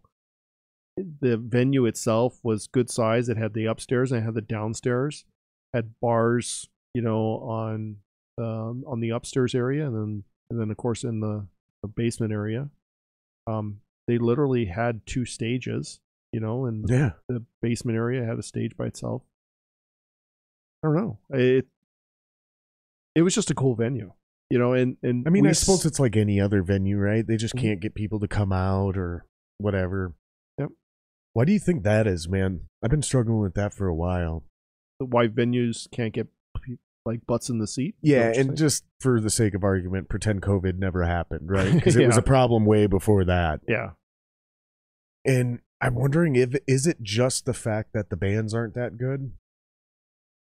Like, I don't think because so. I don't think so, and especially in this town, I think the smoking ban did not help. Right. Because I think we saw a direct contrast Right. between the amount of people that would go out to a show and the people that were like, fuck. Right. It was literally overnight with the smoking ban. Right. Do you remember that? Oh, yeah. Fuck, when was that? Like 2004? Yeah, I think so. That's when a lot of it like went really haywire. And it was like pretty much overnight. Mhm. The smoking ban hit, and God, because I swear to God, bands were drawing, well, not bands, but like a 4-band bill was drawn like 1,000, 1,500 people. Mm-hmm. They'd sell out Star Central, no problem. That was like a regular thing. Right. They'd sell out The Rock. Those are like, I think legally they were like $888. Mm-hmm. But they'd fucking sell 1,200 tickets to those things. They overpacked it, especially Star Central because they had that overflow room. Fucking was First Ave like 3,500? No. No, I think they're it's like less than 1,500. It's like 1,500 people. But that'd be sold out with local bands. And then all of a sudden that fucking smoking ban hit, and it was like 500 people is the best you can do. Right. Is anybody even drawn more? Did you go to the Skywine show recently? No. Dude, it was Skywine and Stormbreaker at the Doghouse, and they actually drew pretty fucking well. I was actually really impressed. The Doghouse is kind of that hidden gem, I think. You know, if anybody doesn't, they used to be The Rock. Mm-hmm. I was just talking. So it's 888. I'd say they had 500 people in there. It's kind of an interesting layout, right? It's just kind of wide open. Yeah, and the only thing wrong with it are those poles in the middle of the floor, but are the poles still there? Yeah. I mean, they're load bearing. Right. They'll never go anywhere. Yeah, it's unfortunate, but I mean, I don't think there's anything you could do about it unless you flipped the room and put the stage against the north wall. Yeah. In between the pillars. That's the same type of thing at the Caboose, right? They have the pillars and. Do they? Yeah, they've got like pillars set up behind the pillars are like in front of the seat. They have that little raised area where the seats are. Oh, you're right. So it depends on. They were kind of smart and strategic about it, right? Yeah. They like put the stage so there's not one directly in your sight line when you're on the floor. You got to be back further. But they also have that elevated spot up above. Yeah, I've heard though that they're going to do a refurb. Interesting. And they're actually going to move the stage to, where that overhang is right now, that upstairs, the quote upstairs area. Yeah. That's going to go away, and the stage is actually going to go in that area, so that they truly have a load in, load out area. That's because I don't know how many people. Have you ever seen people play pool there? They have 2 pool tables, but I've never seen anybody play pool. No. The coolest thing about the Caboose is that outdoor stage they have. Yep. When they get that fucking thing rolling, dude. Yep. Those are fucking cool. Yep. That's all rumor, though. I don't know if that's fact or fiction. Yeah. If that's really going to happen. But it'd be nice. It'd be nice to have like a normal stage, something that's straight and not kind of weird, kind of in the corner type of thing. So what are you working on right now, dude? Oh, a lot of different little things. Anything you're super excited about? Yeah, so I've been doing a lot of portrait work. So I have a studio. It's in my basement, but I say that and it's not a little area. It's like 16 by 24 space, and 10-foot ceilings. So it's got a good amount of space that I can work with. I got a little lounge area, so on. But I've been doing like a lot of like little projects. So I really like horror genre and horror themes. So anything that's like sick and disgusting, I'll probably want to shoot it. Right? Nice. What draws you to that shit? Because you've mentioned this and alluded to this a couple times, like the death metal, the black metal. Yeah. What is it about the dark side of the music that you love so much? It's That's a great question. I think it's because it has a little bit more thematic element to it. Oh, okay. There's definitely, I mean, death metal. I mean, I love death metal, and I'll go to that and listen all day. Black metal always has like this certain aura about it, that it's kind of mystical, and it's kind of a mystery, and there's different emotional aspects to it as well, and it also elicits a very different crowd. Yeah. But a lot of the portraits and everything that I've been doing, typically have, they're like situational type of portraits. So, for example, they'll have either, fog in them. I'll use different mediums. So a lot of like stage blood. I've had people bring in, like calf hearts, and stuff like that. And I'm probably. Did you work with the Reaping Boys? I haven't. I not on portraits. I've shot them live before. Because man, that sounds exactly like some shit fucking Stephen Lane's doing in their videos that they shoot together. Man, that shit is fucking they're bringing in fucking ox heads and fucking Oh man, y'all are fucking crazy, man. I mean, I'm a pretty crazy dude, but that shit is another level of crazy. Y'all are fucking nuts, man. Yeah, and anyone that's and of course, if you have people on your follow that are PETA people or anything, they're gonna hate all this, right? But there is no like animal abuse or anything like that goes on there. In fact, there's no animal abuse. These ox have been dead. Yeah.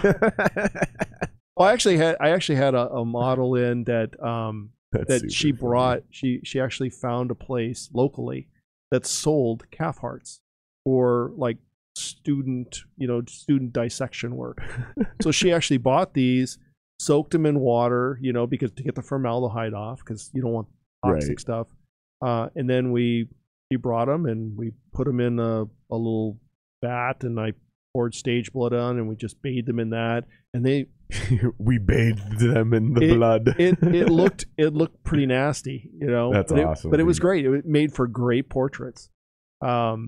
And I just like dealing with that whole horror genre, whether it's classic horror, trying to recreate a scene, or if it's something that's like totally off the top of my head. I had an idea at one point to do a whole photo series, with the title of the darkness of death becomes her. And it was just all these like basically corpse painted models that would work with, either they could have blood on them if they wanted to, they didn't have to have blood. They could be in witch clothes or not witch clothes, or whatever. It was just more around the corpse painting, right? And corpse painting, there's so much variety to it, right? Basically, I provided them white face and then black makeup, and they could create whatever they wanted to. So whatever they created is what we shot. Cool. So it was fun. If people want to check any of this out, I do have the link to your website in the description. So you guys, if you're interested in seeing any of the stuff that he's talking about, whatever you have on your website, that's in the description. Because I glanced at the website just to make sure I had the address right.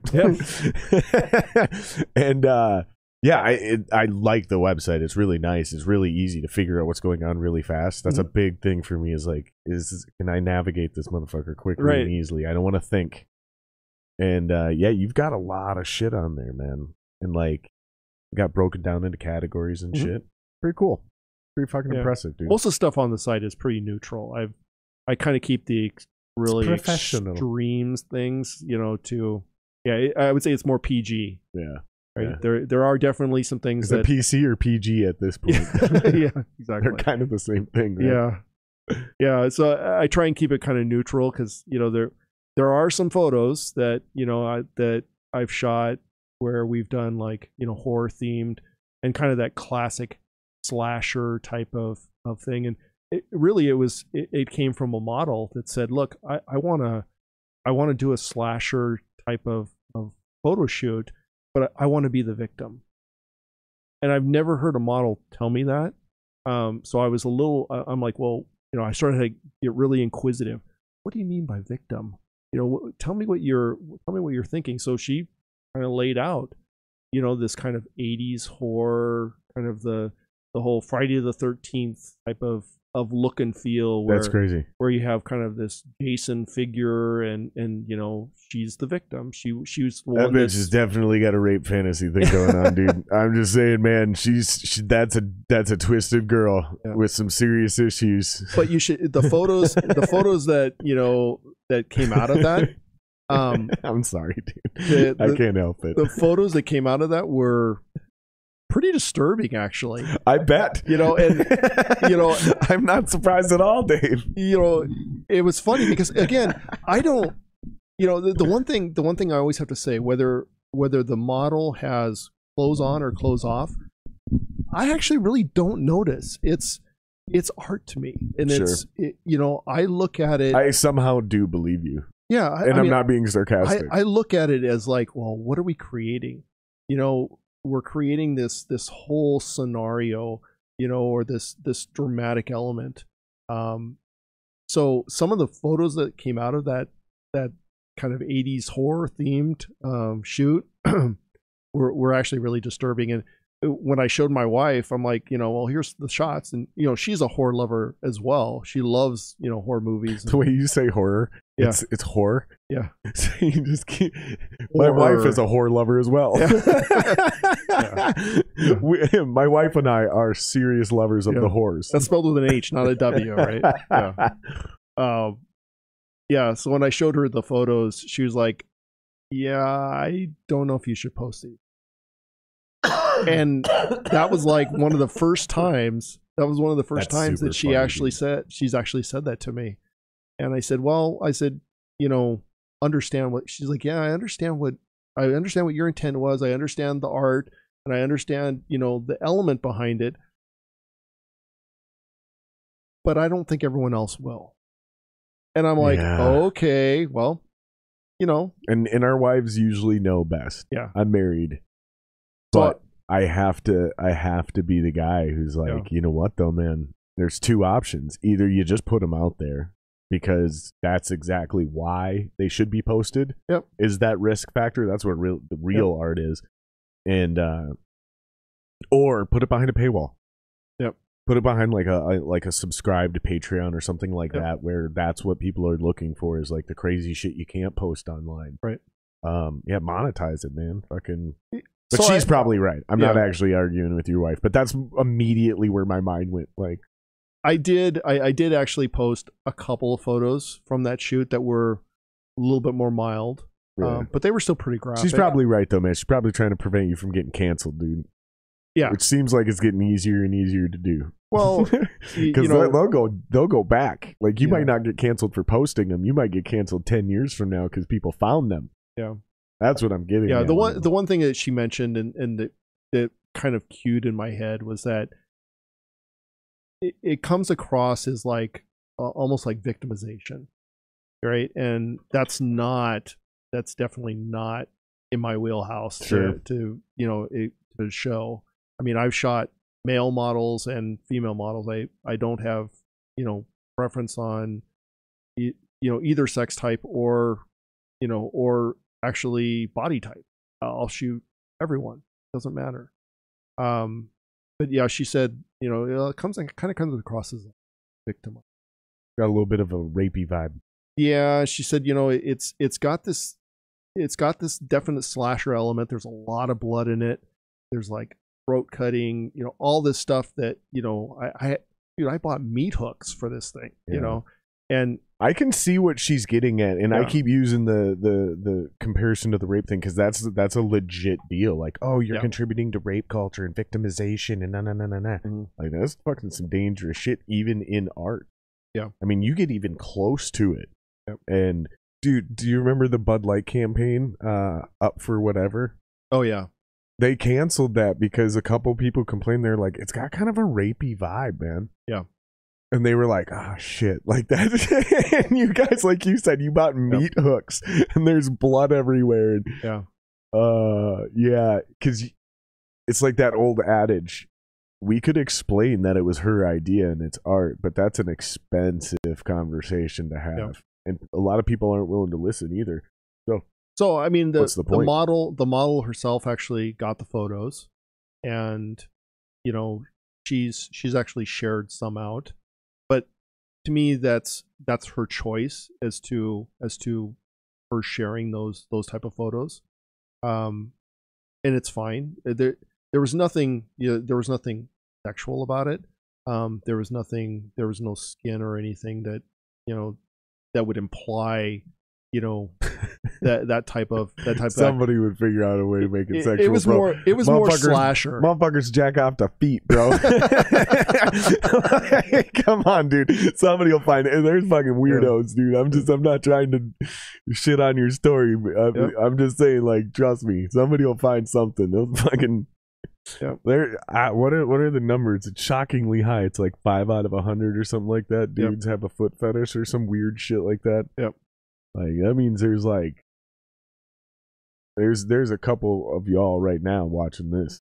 Yeah, I mean, I always make people feel very comfortable in the studio, and there's just very, I don't work under a lot of like contract and condition and stuff like that. It's like, look, if you're hiring me to do a project with you, and it involves, you want to, I don't know, if you want to have feathers, I'm not going to get offended. All right, I'll shoot it. Photo shoot I want.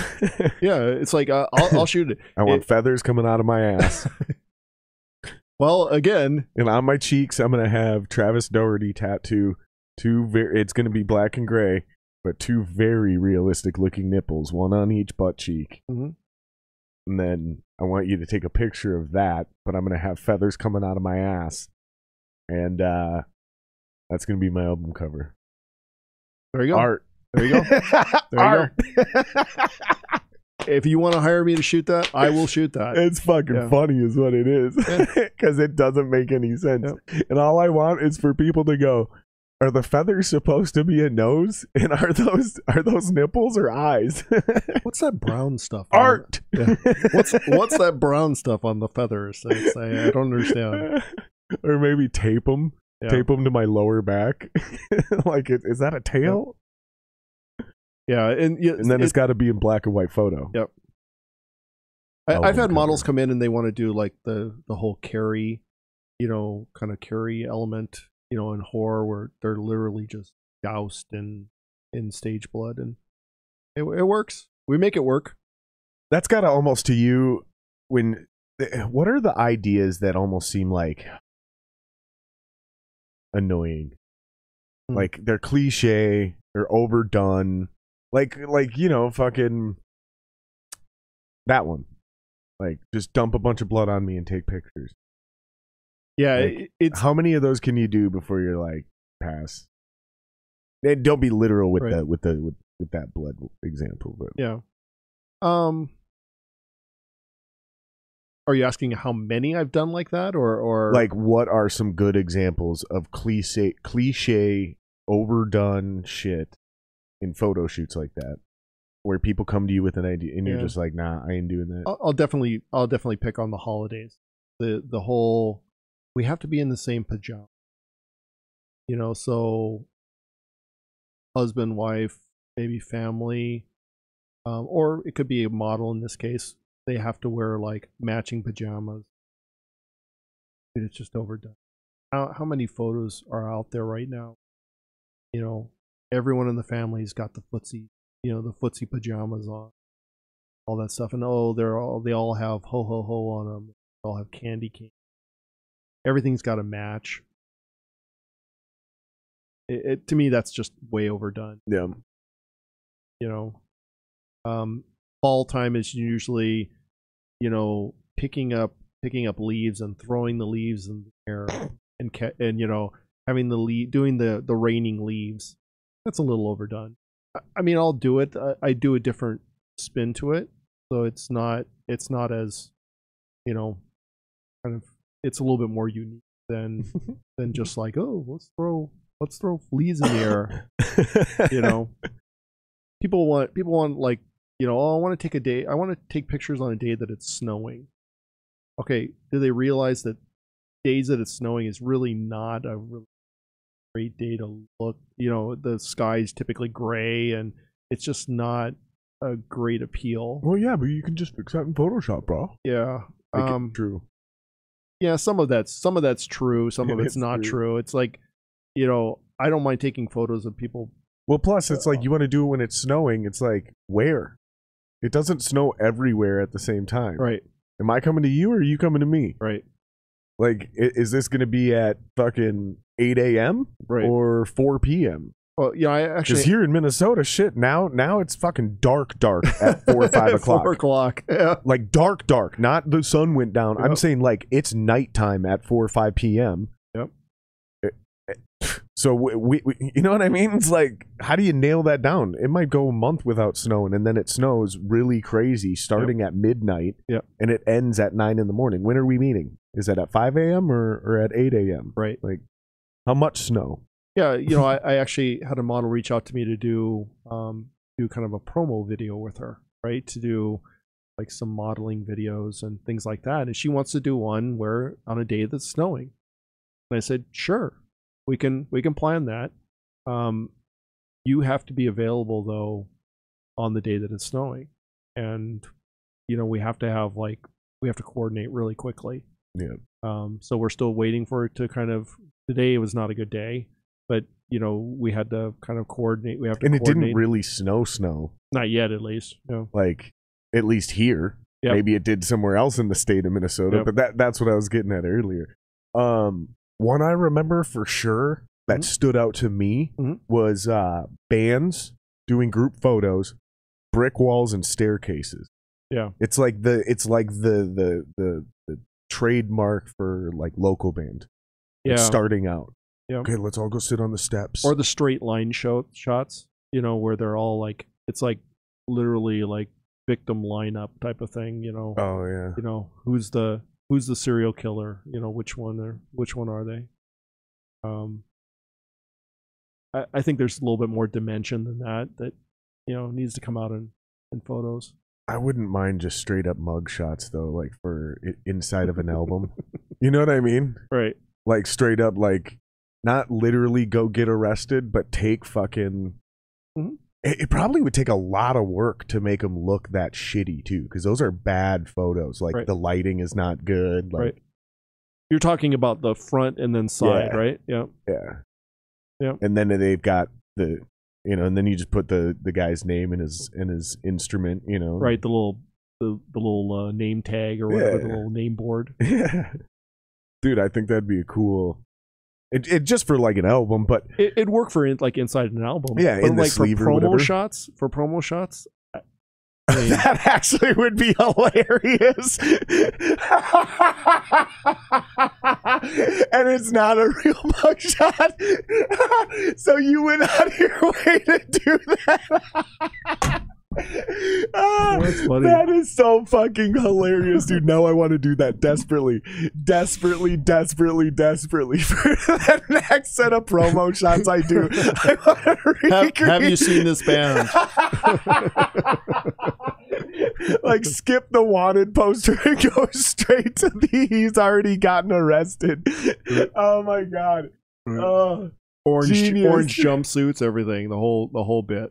Genius. Fucking genius. Or like those, you know, those like movie star shots where, you know, here's Nick Nolte arrested DUI, and he's like, that's, you know. Exactly what I'm talking about. And when people find out it's not a real mugshot, that's the joke. That's why it's funny, because dude went out of his way to recreate that, which takes a lot of work. Like, it's such a stupid idea. It's actually fucking genius, dude. And like you said, like that wouldn't be a good promo photo. It actually kind of would. That would be hysterical. Oh my god! I've seen like I saw. I remember. I remember there was a country album that had that like on the cover. Fuck.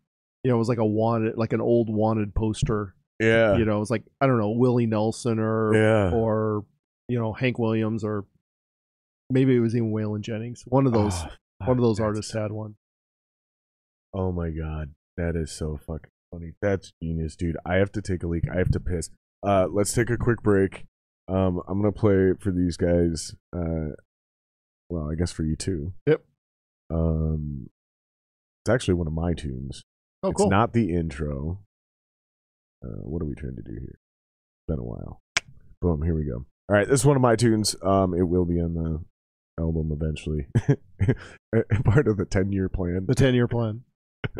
It's not that heavy. That could be the name of the album, actually. The 10-year plan. It's funny you say that because that's nothing even remotely close to what the name is, but it is super close to something that inspired this whole idea. It's like the 9-year flood or some shit like that. Hilarious. You call it the 9-year floater. Just have a big turd in the... I was just gonna say, are we talking about turds? Jeremy Blake is like, I instantly got erect. Did we bring up turds? All right. You know Jeremy Blake, right? Mm-hmm. He's a fucking goofball. I love that son of a bitch. All right, I'm gonna play the song. I gotta take a leak. You want something to drink? You still got tea? No, I'm good. I'm gonna grab something to drink too. I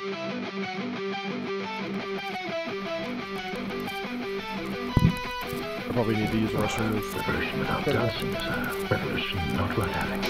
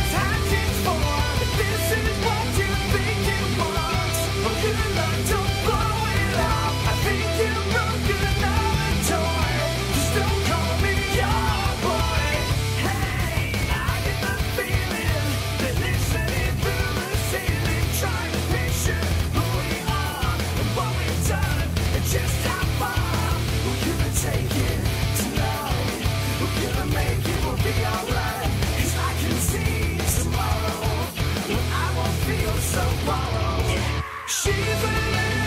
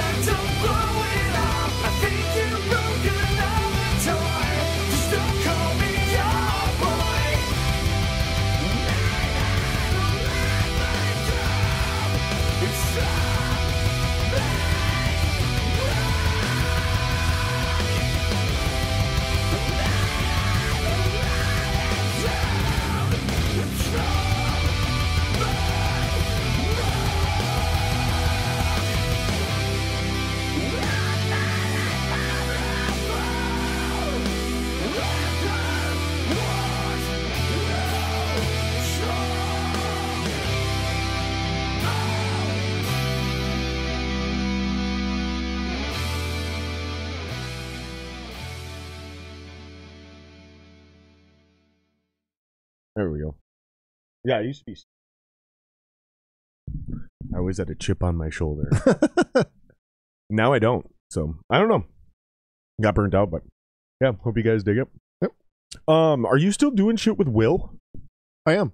Yep. over at 1459? Yeah, I think when the opportunities come up, yep, we still kind of jump into it. So whose idea was that to do the video stuff over there? Was that yours or his? Well, actually, I kind of approached Will about the idea of, with COVID kind of taking over our lives, right? To kind of keep music in front of, live music in front of people, because nobody was going to shows at that point, right? Everything was like shut down, dormant, just wasn't happening. It wasn't in the cards. So, I just approached Will and said, hey, well, what if we set up like an area to, to shoot bands and have bands come in, and they could be, for all intents and purposes, they could be COVID safe. We could split them up if needed, but let's shoot that. You record the sound, so it's audio. The audio is like studio quality audio, but it's a live take.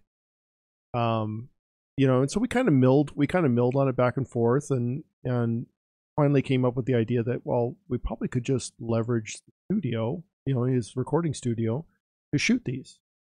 So we put together the whole idea of, having bands come in, and we start off with like 3 songs.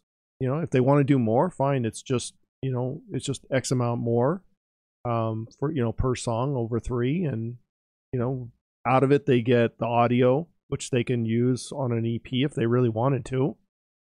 Or they could engage with Will to do, cleanups or things like that on the recording side if they wanted to like recut, certain things. But knowing that everything is kind of blended together, right? Yeah. And then, they also get video out of it. They get 3 separate videos of each of, one of each of the songs. And it's all multi-camera takes. So there's typically about 4 or 5 cameras in there. So it's all in this little studio space. And, we set up something that's like very wide angle and put elements to it. We've had pretty extreme measures, right? Of like, we had Impaler come in, and it wasn't just like I seen that one. Impaler acoustic set. It was like Impaler full bore Impaler. Yeah. I mean, we're talking all their stage stuff, everything. We had pillars in there. We had, I mean, dude, it was crazy. It is crazy. And there were like 7 people in that room. Yeah. And it's, the studio space is good size, but it's not when you get like lights and cameras and all that stuff in there. But we did it. Nice. We had Impaler in there. Have you thought about doing that like at a venue? I'd love to do it at a venue. Will and I actually have talked about that. And Chili and I are throwing around an idea too. Yep. Of doing a version of our podcast. Yep. At a venue. That'd be fun. And then flipping it to where we basically do like probably an hour of us. Essentially think of it like when doors open, right? Yep. Doors open, we start a podcast, and then we introduce the first band, right. And we hit that button just like I do here, and it flips, and boom, we're on stage. Yep. Not we're on stage, the band's on stage. Yep. And we go. And then during changeover, it just flips back to us. Yep. Yeah. It'd be fun. He said he's down. Yep. It's all about, for me in that situation, and him and I both agree on this. We disagree as to which venue it is, but we both agree that it has to be the right venue. Right. He wants to do something smaller. I don't care how big it is. Yep. Because it's like, to me, it's really about the layout of the room. Like, where would we be sitting? Right. And I don't care. I don't care if we're off to the side of the stage or if we're at the other end of the room. Right. I don't give a shit. It's just, does it work? Does it make sense? Right. Does it feel right? So you're talking about actually streaming. Yeah, I think it would make sense to stream it. Yep. I really do. The only I thing, really do. The only thing there is, you know, and I think the reason why, because Will and I talked about doing like streaming, you know, and actually streaming these bands coming in and, you know, doing their thing. And we actually went against it because there's just in some ways there's a lot of technical element to it that we just didn't want to take on. And I think quite honestly they're getting a really good product. You know, they're getting the video, they're getting the audio, you know, I mean Will's doing a great job at mastering the sound. You know, they're getting a viable product that's literally something that they can take once it's delivered to them. They could actually take it and put it on their YouTube and release it. Yeah. You know? Yeah, I mean, the motivations are very different for sure. Because I think, and I don't think I would want to do it super regularly. Like Greg and I were talking about it. I was like, dude, I think we do it once a month. Mm-hmm. Like it's a real event. Right. We book the bands. And I was trying to figure out a way to, and I still think in its core this is a good idea, where we can build more of like an actual event, you know, so it's not just these 4 bands, right? And it's still, to me, it's all about finding the right venue, because we could, in theory, just record it and upload it. But if we're somehow able to stream it live, we have the ability to turn around a night in the night. Like, think about it. How many times has there not been a lot of people at a show? Right. And you're like, fuck. You know? Like, and almost never does it turn around unless the headlining band has got one of those fan bases that they show up, and you know what I'm talking about, because that's happened a lot too, where it's a dead night. Halfway through the supporting acts, the direct support, all of a sudden, boom, 500 people show up. Yep. Headliner has a great night. It's like, what the hell was that? You know what I mean? But that's not how it usually goes. Most of the time, you know, it's a dead night. You're like, fuck, this is done. But if you're streaming, you have the ability where people are like, dude, this is fucking dope. Like, fuck that. I'm going. Like, I still got time. I think you could do that. And I think it would help promote the scene. I think it would help promote whatever venue, obviously, the bands. And it would become more of an event. And you just don't do it all the time. You can't do it every Friday night or every Saturday night. It's got to be something really rare. Like at most, like once a month. You do it, I'm just worried if you do it less than once a month, like once every 3 months, then it's like confusing. Like, what is this? Right. It's got to be like semi sort of regular. I think once a month would be good.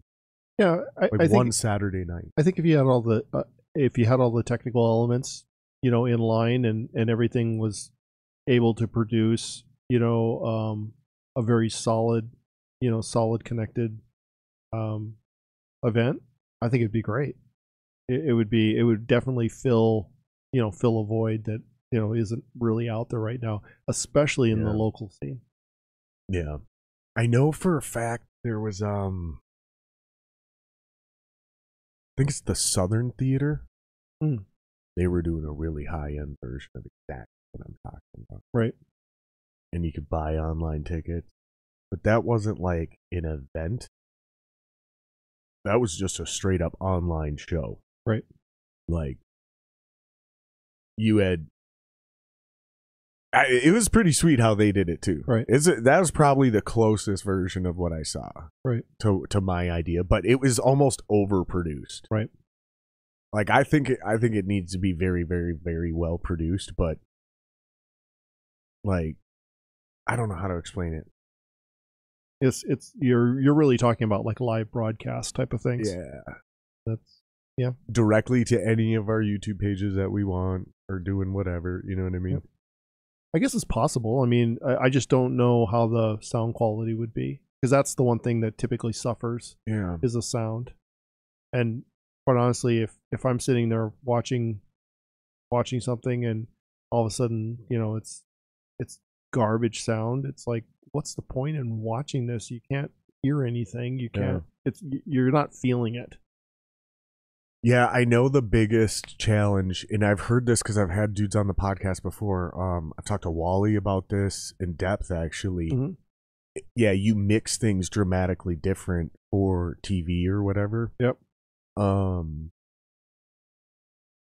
And my boy Stephen Lane from Reaping actually, Mm-hmm. him and I were talking about it, and he's like, yeah, the trick is you have 2 boards and 2 feeds, Mm-hmm.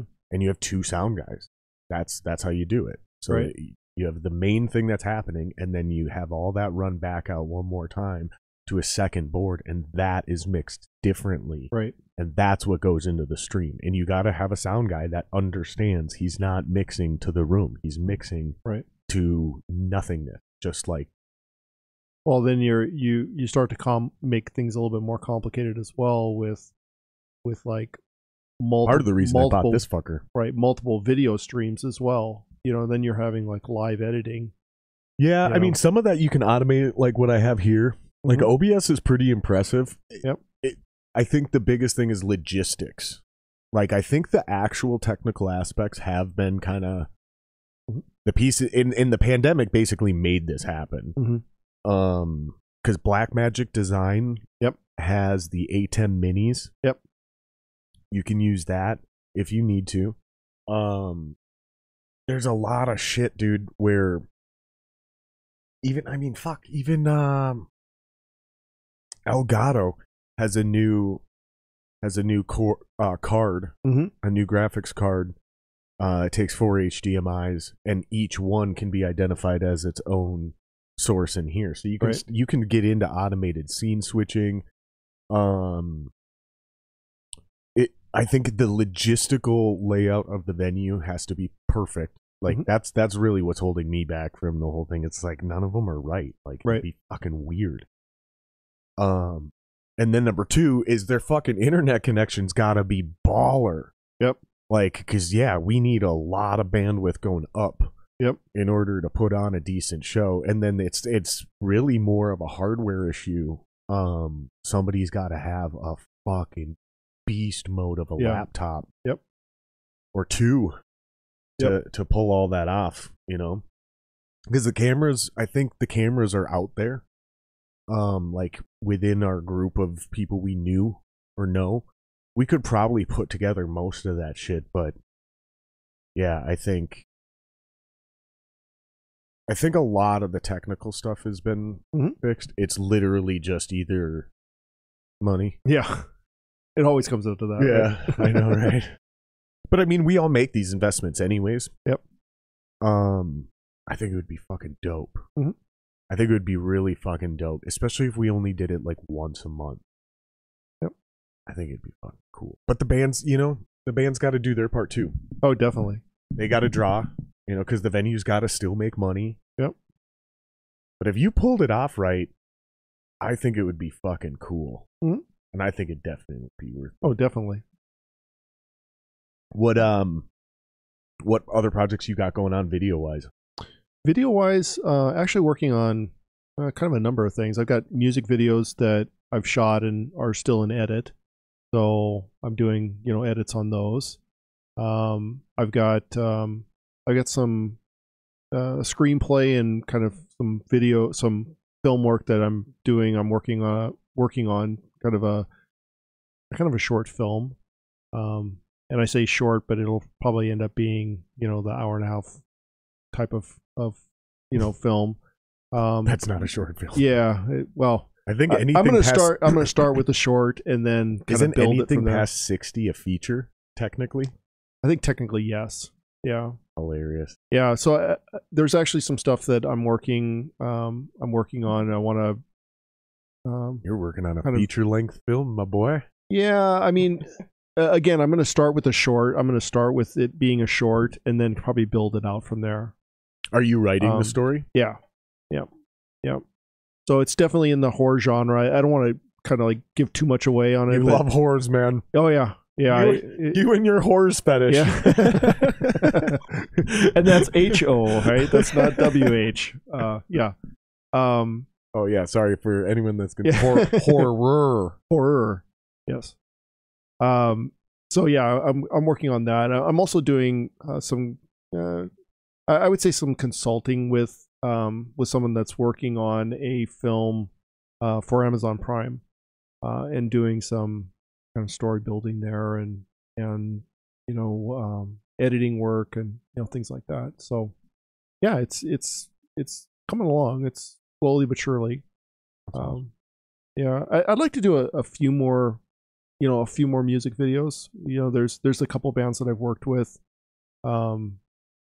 One was a lot more cinematic.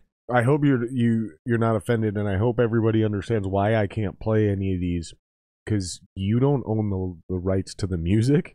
So Right. even if you've gotten permission to share that, there's no fucking way I can make an articulate case to YouTube that in any way, shape, or form those rights transfer to me somehow. Right. Because you're not the artist who's in the... Because they're not going to flag the video. They flag the music in the video. You see it? So I'm like, I can't. It sucks. If you guys want to see any of this, though, do you have any of your music videos on your website? Yeah. Actually, there are on the website, and then I've got a YouTube channel as well. Links in the description. I wish we could play that shit, but yeah. Yep. I have a hard enough time getting YouTube to approve the musicians when they bring on the video. Yeah. I mean, even if you use what's considered, public domain or license free Fair type use. of fair use type of stuff, it still gets flagged. So I think the only solution is what Vimeo is probably the only one that doesn't flag stuff, right? I think so, yeah. I'm new to Twitch. It'll be really interesting to see what happens on the Twitch side of things. Yeah, how does that work? Because, if artists do their own thing out there and they're basically putting their music out there that potentially is going to come up and get flagged. My boy Joey Moya. Yep. He's on Twitch here. Sweaty Pedals. He actually does like gaming and shit, which I'm gonna fuck around. That's kind of one of the reasons we're doing the Twitch thing now. He plays his own music, Uncle Daddy. Okay, the band Uncle Daddy. Those guys are fucking amazing, by the way. And I think he told me he gets flagged on every podcast for his own music. Nice. And I think it's like DistroKid or CD. It's one of those digital distribution sites. That's one of the services they provide, is they scrub the internet to make sure nobody's ripping you off. And that's all I want. All I want from YouTube, and I'm hoping Twitch will give it to me too, is all I want is the ability to preemptively show or claim that I have rights or access to play this music. Right. So if the artist comes on, hey, I want to play this video, cool. Whether it's 5 minutes before or an hour before or 24 hours, I should be able to submit that music video and being like, hey, here's the deal. This artist who wrote this song and has the rights is coming on my podcast to play this. Yep. Or if you're a streamer, hey, I've gotten the rights from these artists. And if they want proof, technically, I got to get it in writing, right? Right. But I think it'd really help out the smaller people, like me, that get flagged on the fucking, like the random ones. It's so weird, dude. And it's not the end of the world until you are monetized. Right. Because it can take up to 30 days to get it fixed. Right. Well, that's when most of your videos are going to do well, is in their first month. So you just took all my money. Right. Exactly. Yep. Yeah, so I mean, some of the music videos I've done have kind of a cinematic element to them. I think the first one I worked on with Wolf Mask, which is a local band. That was we did a music video for their song "The Old Way with a Sledge." And if you're familiar with their Is it Wolf Mask? Yes. It's not Wolf Mask. Well, it's 2 V's, so yes. Because there's Wolfpack. Wolfpack? Have you ever seen that? I don't know. They're not very heavy. You might not dig them. They're like super fucking progressive jazz.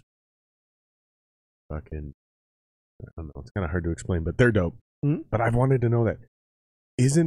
So it's Wolfpack. Wolf Mask. Wolf Mask. Sorry. Yes. Oh my god. Oh my god. Yep. Yep. Wolf Mask. Yep. Isn't that fucking John Wheeler's old band? You're thinking of My Zero. Yeah. So John isn't Wheeler was that- in My Zero. Yeah, and so when Wheeler left, didn't they change and become? So isn't it essentially a group of guys that were Mhm. originally in My Zero? Yes. Actually, all of the guys except for John. I should say the opposite. The guys that were in Wolf Mask were part of My Zero. Okay, so Yep. I'm not making that up. Okay, Yep. so I did hear that correctly from somewhere randomly. Yep. Because I've never heard or seen Wolf Mask. I've never okay. heard their music. I've never seen them. I like to, especially now, I like to just try to like see the band live Yep. before I sit there and listen to their music. Yep. Especially because I don't, man, very little bands are able to capture their sound on record nowadays.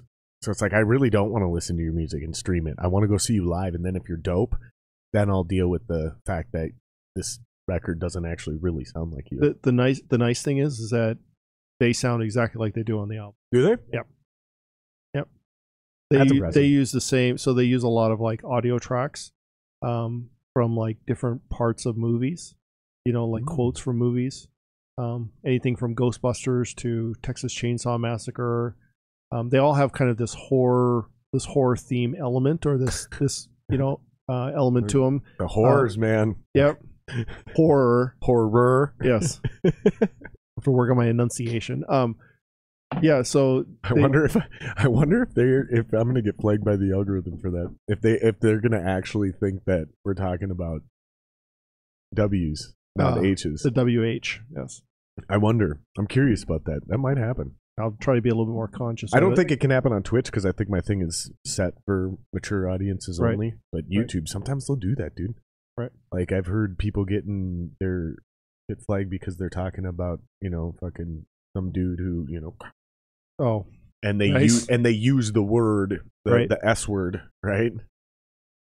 And that'll get you flagged, right? Or shadow banned or whatever. And I just wonder how much of that's real. Right. And I've been joking around with it, but I've been lucky. On like Instagram, for example, I've posted some things where models look like they're cutting and things like that, but I always put like a little disclaimer in there saying where that, it's graphic or whatever. yeah, I always put a little disclaimer in there saying, no models were hurt. This is not, this is an artistic interpretation of, whatever. But it never have I ever done like, oh, I want to do a photo series on suicide, because that's not something that I would be interested in. There's that S whatsoever. word. There's that S word. Yeah, I wouldn't be interested in that. Yeah, I mean, I really don't actually give a shit because I'm pretty sure I've been shadow banned from day one. I mean, we talk about some crazy shit. We've done some crazy shit on this fucking podcast, dude. Like for real, like Greg's is reserved compared to mine, dude. Like that's why I like these daytime ones, because they're super chill, dude. But some of these guys come on and we party, and it gets fucking weird. Some of the shit we have said and done on this podcast, it's definitely going to come back to haunt me eventually. Or in the words of Timothy Leary, things get real. Yeah, things get weird, things get real, things get real weird. Yep. Yep. No, I'm just saying we talked about all that shit, so I don't really actually care, right, if we get flagged for it. But no, I've heard that where it's like, they even come up with like code words. So instead of being like, oh, that person killed themselves, they'll be like, oh, that person deleted themselves. You see what I'm saying? Like, right. Oh, and yeah, they self-deleted. That's what it is.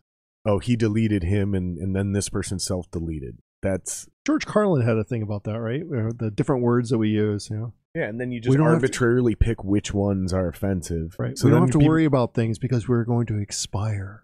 Here's my favorite one. Here's my favorite one right now. And I get it if you seriously had to have like one of those crazy high profile jobs and you needed a secret code for it for some reason. Right. But do you know the Let's Go Brandon thing? No. It's so dumb. It's kind of amazing, right? So it's code for fuck Joe Biden. Okay. And how this happened is some kid named Brandon something won his first NASCAR race or whatever. And there was this trend going around at the time where fans at sporting events, college football, all over the place, were chanting, "Fuck Joe Biden, clap, dun, dun, dun, dun, fuck Joe Biden."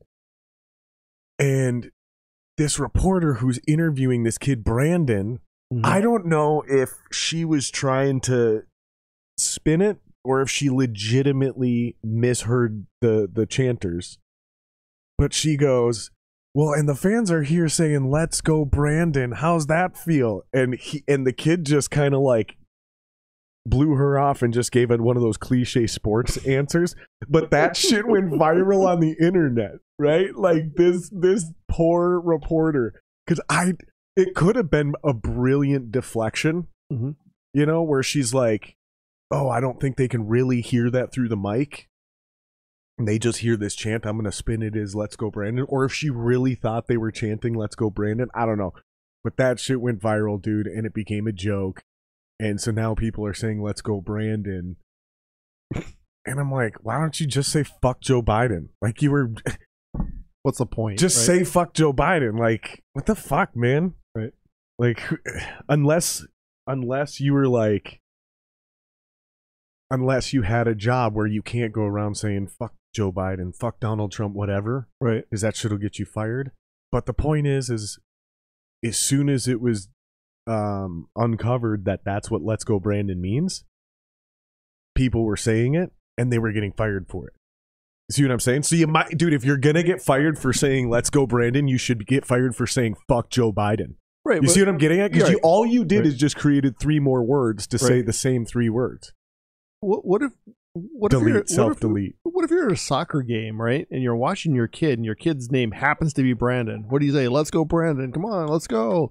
You know, I mean, people are going to be catching this stuff on YouTube and TikTok and so on. It's going to be like the standing joke. Yeah, I think it was a pilot. They were getting ready to take off, and the pilot addresses everybody, and I think at the end he was like, "Let's go, Brandon." And then hung it up. And somebody did not like it. And he got fired for it, dude. I think it's hilarious that there's actually people trying to, and then there was some senator or a guy from the House of Representatives or some shit. He was like, he had a mask for COVID and it said "Let's go, Brandon" on it.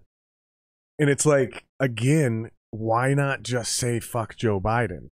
Like, if the secret's out that that's what it means, then why it just doesn't make sense to me. Right. Like that one, but it's hilarious. It's absolutely hysterical. Just knowing the actual origin of it. Right. Like, God, that's fucking funny though. But yeah, delete, self-delete. As soon as you just arbitrarily pick which words are offensive, people just come up with other words. Right. Like, okay, I can't say the R word anymore. Okay. I already know a grip of people that have invented other words. What was the one I heard the other day? Smooth brain.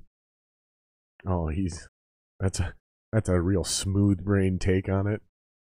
And I was like, what does that mean? Somebody was like, dark. And I was like, then why not? Smooth brain. Yeah. Which the point is it's like retarded means to prevent progress. Like that's literally the definition of it. Right. Depends on what context you're using it in, but yeah. Yeah, true. Because how we use it is blah, blah, blah. Right? It's directed at a person that's... Yeah, if you're saying... I mean, I don't know. I was called a retard many times. I turned out fine. Fine-ish. Right. But, no, like I say that shit about ideas all the time. I'm like, that's fucking retarded. People are like, that's offensive. I'm like, why? They're like, because I have a cousin who's mentally ill. I'm like, okay, I'm not talking about your cousin. Right. I'm not talking about mentally ill people. I'm saying that idea is retarded, meaning it's preventing progress or it's slowing progress down. Like that's not a good idea. And it's more than it's not a good idea. That's why we have these words. And so it's kind of just blowing my mind, dude. Yep. And luckily, for the most part, Instagram seems to be pretty cool. I've gotten flagged a couple times on Twitter and on Instagram, fucking with my friends. Some of the shit we say to each other. Mm-hmm. I got flagged one time. What was it? What did I say? I think I was talking shit to Jason. Jason Reed. You remember Jason Reed from Main Hinge? I think I was talking shit to him because we were playing Red Dead Redemption. Right. Online. And I think I was talking shit to him. And I hit submit on something. And I think Instagram was like, this is similar to other things that have been flagged for hate speech. Do you want to continue? And I was like, yep. Because I knew, I'm fucking with my buddy here. I'm talking about fucking killing his horse or some shit like that, or dragging him behind my horse or something like that. Right. Can't remember what it was. But it's a cowboy game. Like, you can literally do that. Mm-hmm. I can fucking lasso you and then drag you behind my horse. I like riding the horse through town or something, and you go up to people, they're just walking by, and you just go like real close to them and then like side kick them. Just love that. I don't know why. It's just just a fun thing to do. It's like, there's. I was driving down the road, and it hit me. I was like, man, the shit I do in GTA that I would never do in real life. Right. Because like. Yeah, but you know what? The only thing is that you think that some things are starting to play out. They almost play out like some of those games. And I'm not. Do you think so? Keep in mind, I'm not blaming any game whatsoever because people are responsible for their actions, right? Yeah. Do you think they are?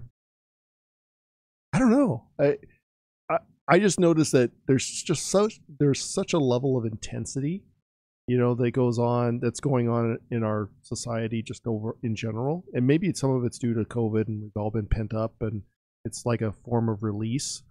But there's so many like carjacking, stuff like that are just kind of senseless type of crimes. Sure. God, I never fucking thought of that because that is exactly how GTA started. Yep. Walk up to a car, grab it, go on a joyride. Red Dead's got so many cool elements to it, though. I mean, the nice thing is that you can play as a good guy. You can play as kind of big. You can be a better character, or you can be like just a criminal the entire time. I do like that they have that scale. Yep. Like you gotta decide. Yep. How you want to do that. I don't know. Have you played the whole game? Yeah, I beat the story, and then I went online. Okay. We had a little community for a while. We had a sweet posse, dude. So you played as John Marshall, and yeah, and then how did your previous character die? Because there's different endings. I can't remember, right? Dude. I can't remember. Hold on. You ended up with tuberculosis, right? Yeah, because you end up as you basically play out a little bit as the kid, right? At the very, very end. You become the kid or something. Fuck, dude. Because I did it when that shit dropped. That was like fucking 3-4 years ago already. Right. Maybe I should go back and play that again. Because there's like 2 or 3 different endings. Oh, really? Yep. So there's an element where, you can kind of die at peace. You die of tuberculosis, right? Just naturally. And then there's another element where you get killed. I think I got killed. Right. Maybe not. And then I think there's 2 ways to be getting killed. There's a stab. I think you can get stabbed, or the other one is shot. The problem with me is I probably did one of them. Mm-hmm. Obviously, I did one of them because I finished the game. But then I watched the YouTubes of the other ones, right? So I didn't have to do it twice. And now the memories are so ingrained, I can't remember which one I actually completed. Because being sick sounds familiar. Yep. But then being stabbed sounds familiar. Yep. Did you run across the guy in the... Being shot doesn't sound familiar, so I'm going to bet it was one of the first 2. Early in the game, did you steal like the coonskin hat? I don't think so. Off the trapper? I don't think so, no. So there's this element in the game, right, and I'm probably not going to represent it correctly here, so hopefully nobody gets really upset, but you basically steal this hat off this guy. It's a side mission?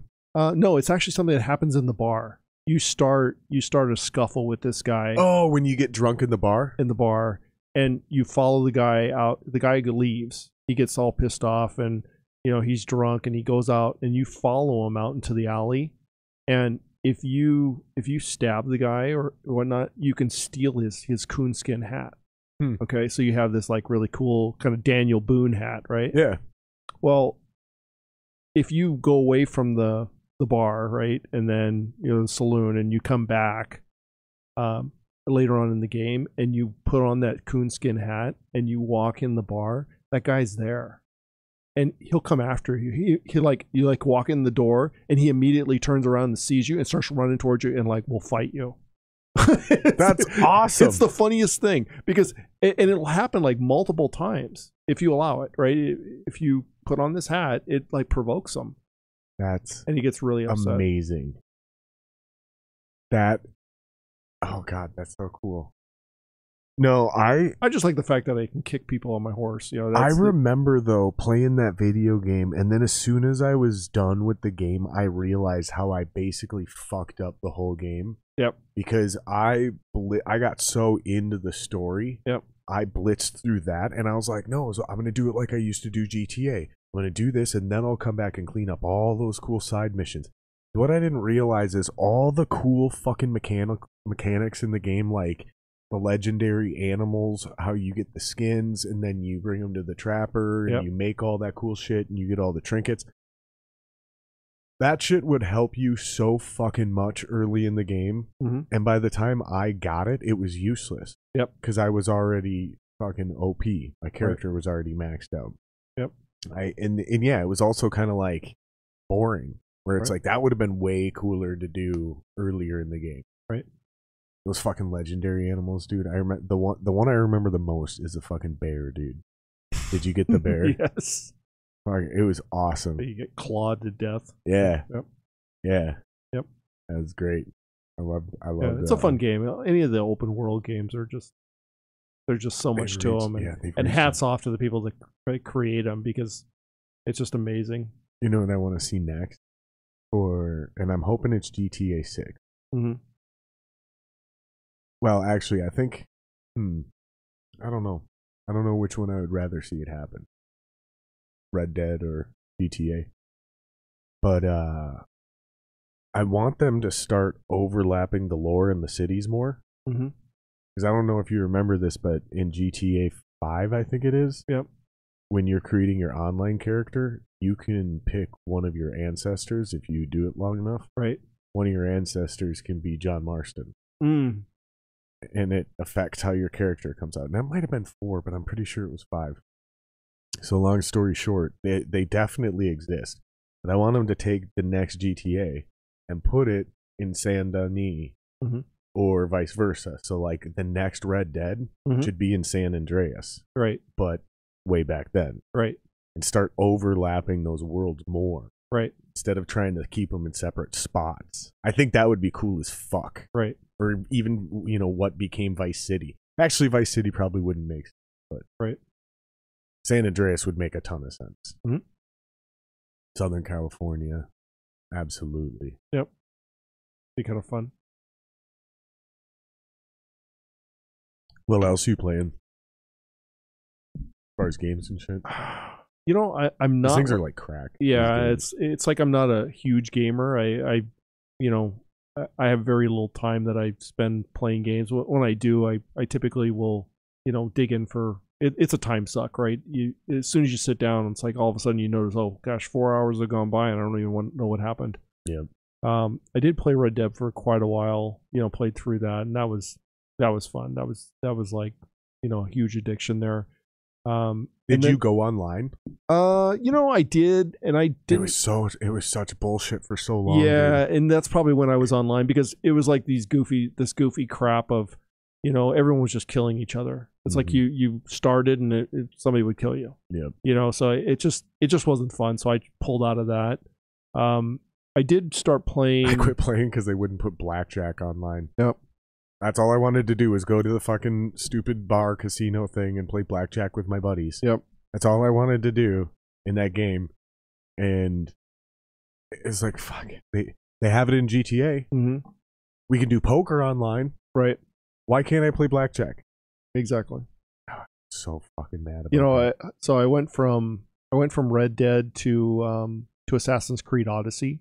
Oh, played shit. that. Man, that was a deep game. I really got into that for a long time. Somebody told me to stay away from that one. Yeah. They were like, "Cause you're bad enough with Skyrim and GTA." Yeah. They were like, "Don't add Assassin's Creed to it." Another one I was warned to stay away from is the Fallout series. Oh, yeah. I guess those have gotten pretty wild. Yep. So now I went from Odyssey, finished Odyssey just around the time that that Assassin's Creed Valhalla came out. And that's cool. I really like Valhalla. I haven't done any of the DLCs yet, but Are you on console? no. Console meaning PlayStation? Yeah, Yep, or yep, Xbox or yep. whatever. You're not PC. No. But I really like that game. That's pretty cool. I dig that. Do you remember EverQuest? Oh yeah. I bought that game, right? And it came with like all the DLCs at the time. Mm-hmm. And I think it was like $40. Right. Something crazy. Some crazy deal. And I was so excited. I can't remember why I couldn't immediately play it. Mm-hmm. But I had some time and I was like reading something about an article or something about how this guy like lost his house and his job and eventually his marriage because he got so addicted to this game. Right. That's a little over the top. I know. Seemed like it. So but then I started seeing like it was becoming a thing. This game was so fucking addictive. Dude, I remember I pulled that game out and I went to go install the first disc, and all of a sudden all those stories popped in back of my head, and I was like, maybe not. And I just put that shit away, put it back on the shelf, and I never fucking played EverQuest. Not fucking once. I bought all them motherfuckers, never installed them. Like, I don't think this is a good idea. I'm bad enough with Madden football. Mm-hmm. Building my own franchise over 20, 30 years. Right. Dude, the Civilization, that's another one. Yep. City Skylines. Dude, these games are not even like actually the same type of fun that the open world are, and I have a big enough problem with them. So addictive, dude. Right. So addictive. Yeah, I mean my son plays League of Legends. Oh yeah. And he's got a whole team that he plays with. They competitive. Yeah, they do the competitive. They shit. do. They do the whole Twitch thing, and I just can't. I just don't get it. Right? It's like basically it's capture the flag. Right? Is really the element of it. But other than that, I just he talks about stuff that like whatever, man. I just don't get it. Yeah, I'm gonna start incorporating a little bit more of it. That's part of the reason we got the fucking Twitch going now. Yep. I'm not a real gamer, so it's not gonna be as entertaining as some of the other shit I do at all. There's some guys in the music scene that are actually really into the gaming. Yep. Joey Moya is one of them. Yep. Casey Harris from Coffin Rights. I don't think I know him. Yeah, he's a bass player for Coffin Rights. Yeah, I don't think I know him. Well, shout out to Casey. Yeah, hey bud. He's like a big gamer. He Smooches. He does like he does a lot of like classic games. So I don't know, he did one that was like Castlevania or something, and they do like speed competitions to like get through the whole game or whatever, these and Jason Reed. Jason Reed Reed actually has a gaming thing. He started it with his kid. Oh, nice. That was kind of the point, is like they could spend time together, do something together, and then and they got, I think, like close to 1,500 subs now. They just monetized not too long ago. Yep. See, I go again. I kind of go back in history here of like, I remember in high school the big thing was going to the arcade, early in high school, and we would play Tempest. We would play Asteroids, and again, but that was all new technology at the time, right? Dude, my dad had an Asteroids. Yep, I've still got one. I've got one at the house. Yeah, for me, it was there's two eras of the arcade for me. Right? There was the first era, which I was pretty young, but the Ninja Turtles video game was out. Yep. That was fucking cool. Yep. You got 4 people all playing together. Yep. Have you ever played Dragon's Lair? No, I don't think so. Maybe. That sounds familiar. That was very innovative for its time. It basically was a cartoon element, and it would have flashes on the screen which way you would have to turn, right? And if you could respond quick enough, it would actually move correctly. If you didn't, the character would die. And you had like 3 deaths, in the game. Yeah. But it was really cool. I think I have it on my phone actually. Dude, do you remember when fucking there was like a 2 to a 4 year spin where Mortal Kombat took over the world. Yep. And then I think by the time Mortal Kombat was ready to go to console, Tekken showed up. You remember Tekken? Oh yes. Man, I'm telling you, there was and all of that happened just like within a handful of years. Yep. And it was just like, it was crazy what was happening to video games all of a sudden. Because like I said, the peak was kind of like that Ninja Turtles game. There was a couple more. It was like Double Dragon. Yep. But yeah, the arcade games like in my era were so one-dimensional basically. Yep. They kind of maxed and then all of a sudden Mortal Kombat showed up, and that took over the world. And then boom, they threw it on console. It was like Super Nintendo and fucking Sega. The Genesis, I remember that. And then all of a sudden, I think it was like Mortal Kombat 2 had just come out, and it was like, who cares? Right. The new shit's Tekken. Right. And then when Tekken 2 came out, and the amount of polygons that they had switched to, I remember that was, everyone thought they knew what they were talking about. Dude, it's the polygon, man. It's pixels now, is what we call it. There were two games in the past that I really got hooked into. One was Goonies. There was a game, and this was like, I think on Nintendo. And it was just kind of this. It was almost like a Castlevania type of game where you kind of ran through the screens. Yeah, I think I remember that. And you had to collect keys and all this stuff. That I would spend hours playing. The other one was Mike Tyson's boxing. The Mike Tyson's Punch Out. Oh my god, dude! There's a dude I watch on TikTok. Yep. Like I only follow him because he plays retro games, and every once in a while he does a lot of speed runs. Mm-hmm. Like you were telling me that your kid does, and one of them that he does is Mike Tyson's Punch Out. The nostalgia of watching this piece of shit game brings me so much joy. By today's standards, that game is a piece of shit. Right. Like, I'm sorry, but it is. Right. I love it so much. Right. Like, there's nothing better than that game. It's the greatest thing ever made. And then do you remember, right in that same wheelhouse of the Nintendo games was, oh, fuck, what was that game called? I can't, it'll come to me in a minute, but Karate Kid was dope as fuck, too. Do you remember Karate Kid? Yeah, I don't remember that one. Karate Kid was fucking cool video game, dude. It was dumb, but it was cool, man. I like that game so much, dude. Prince of Persia. Remember Prince of Persia? I never played Prince of Persia. I'd seen like a documentary or something about the history of that game, and I was like, this is kind of wild. Yep. Because they made a movie? Yes. That's fucking great. Yep. The cult and the lore of Prince of Persia. Yep. Pretty fucking wild. For a while, probably back in the early 2000s, I got into a bunch of guys a place that I worked. They had a whole Quake server set up, and that was like a big thing for quite a while.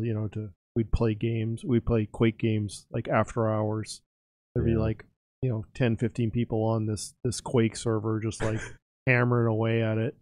I got a buddy who was into those, and I remember when it was Doom and Wolfenstein, and then eventually Quake. Yep. Yeah, that's basically your Call of Duty crowd now. Yep. And that's where all those went. And it's funny how, like, some people, that's what video games are. Yep.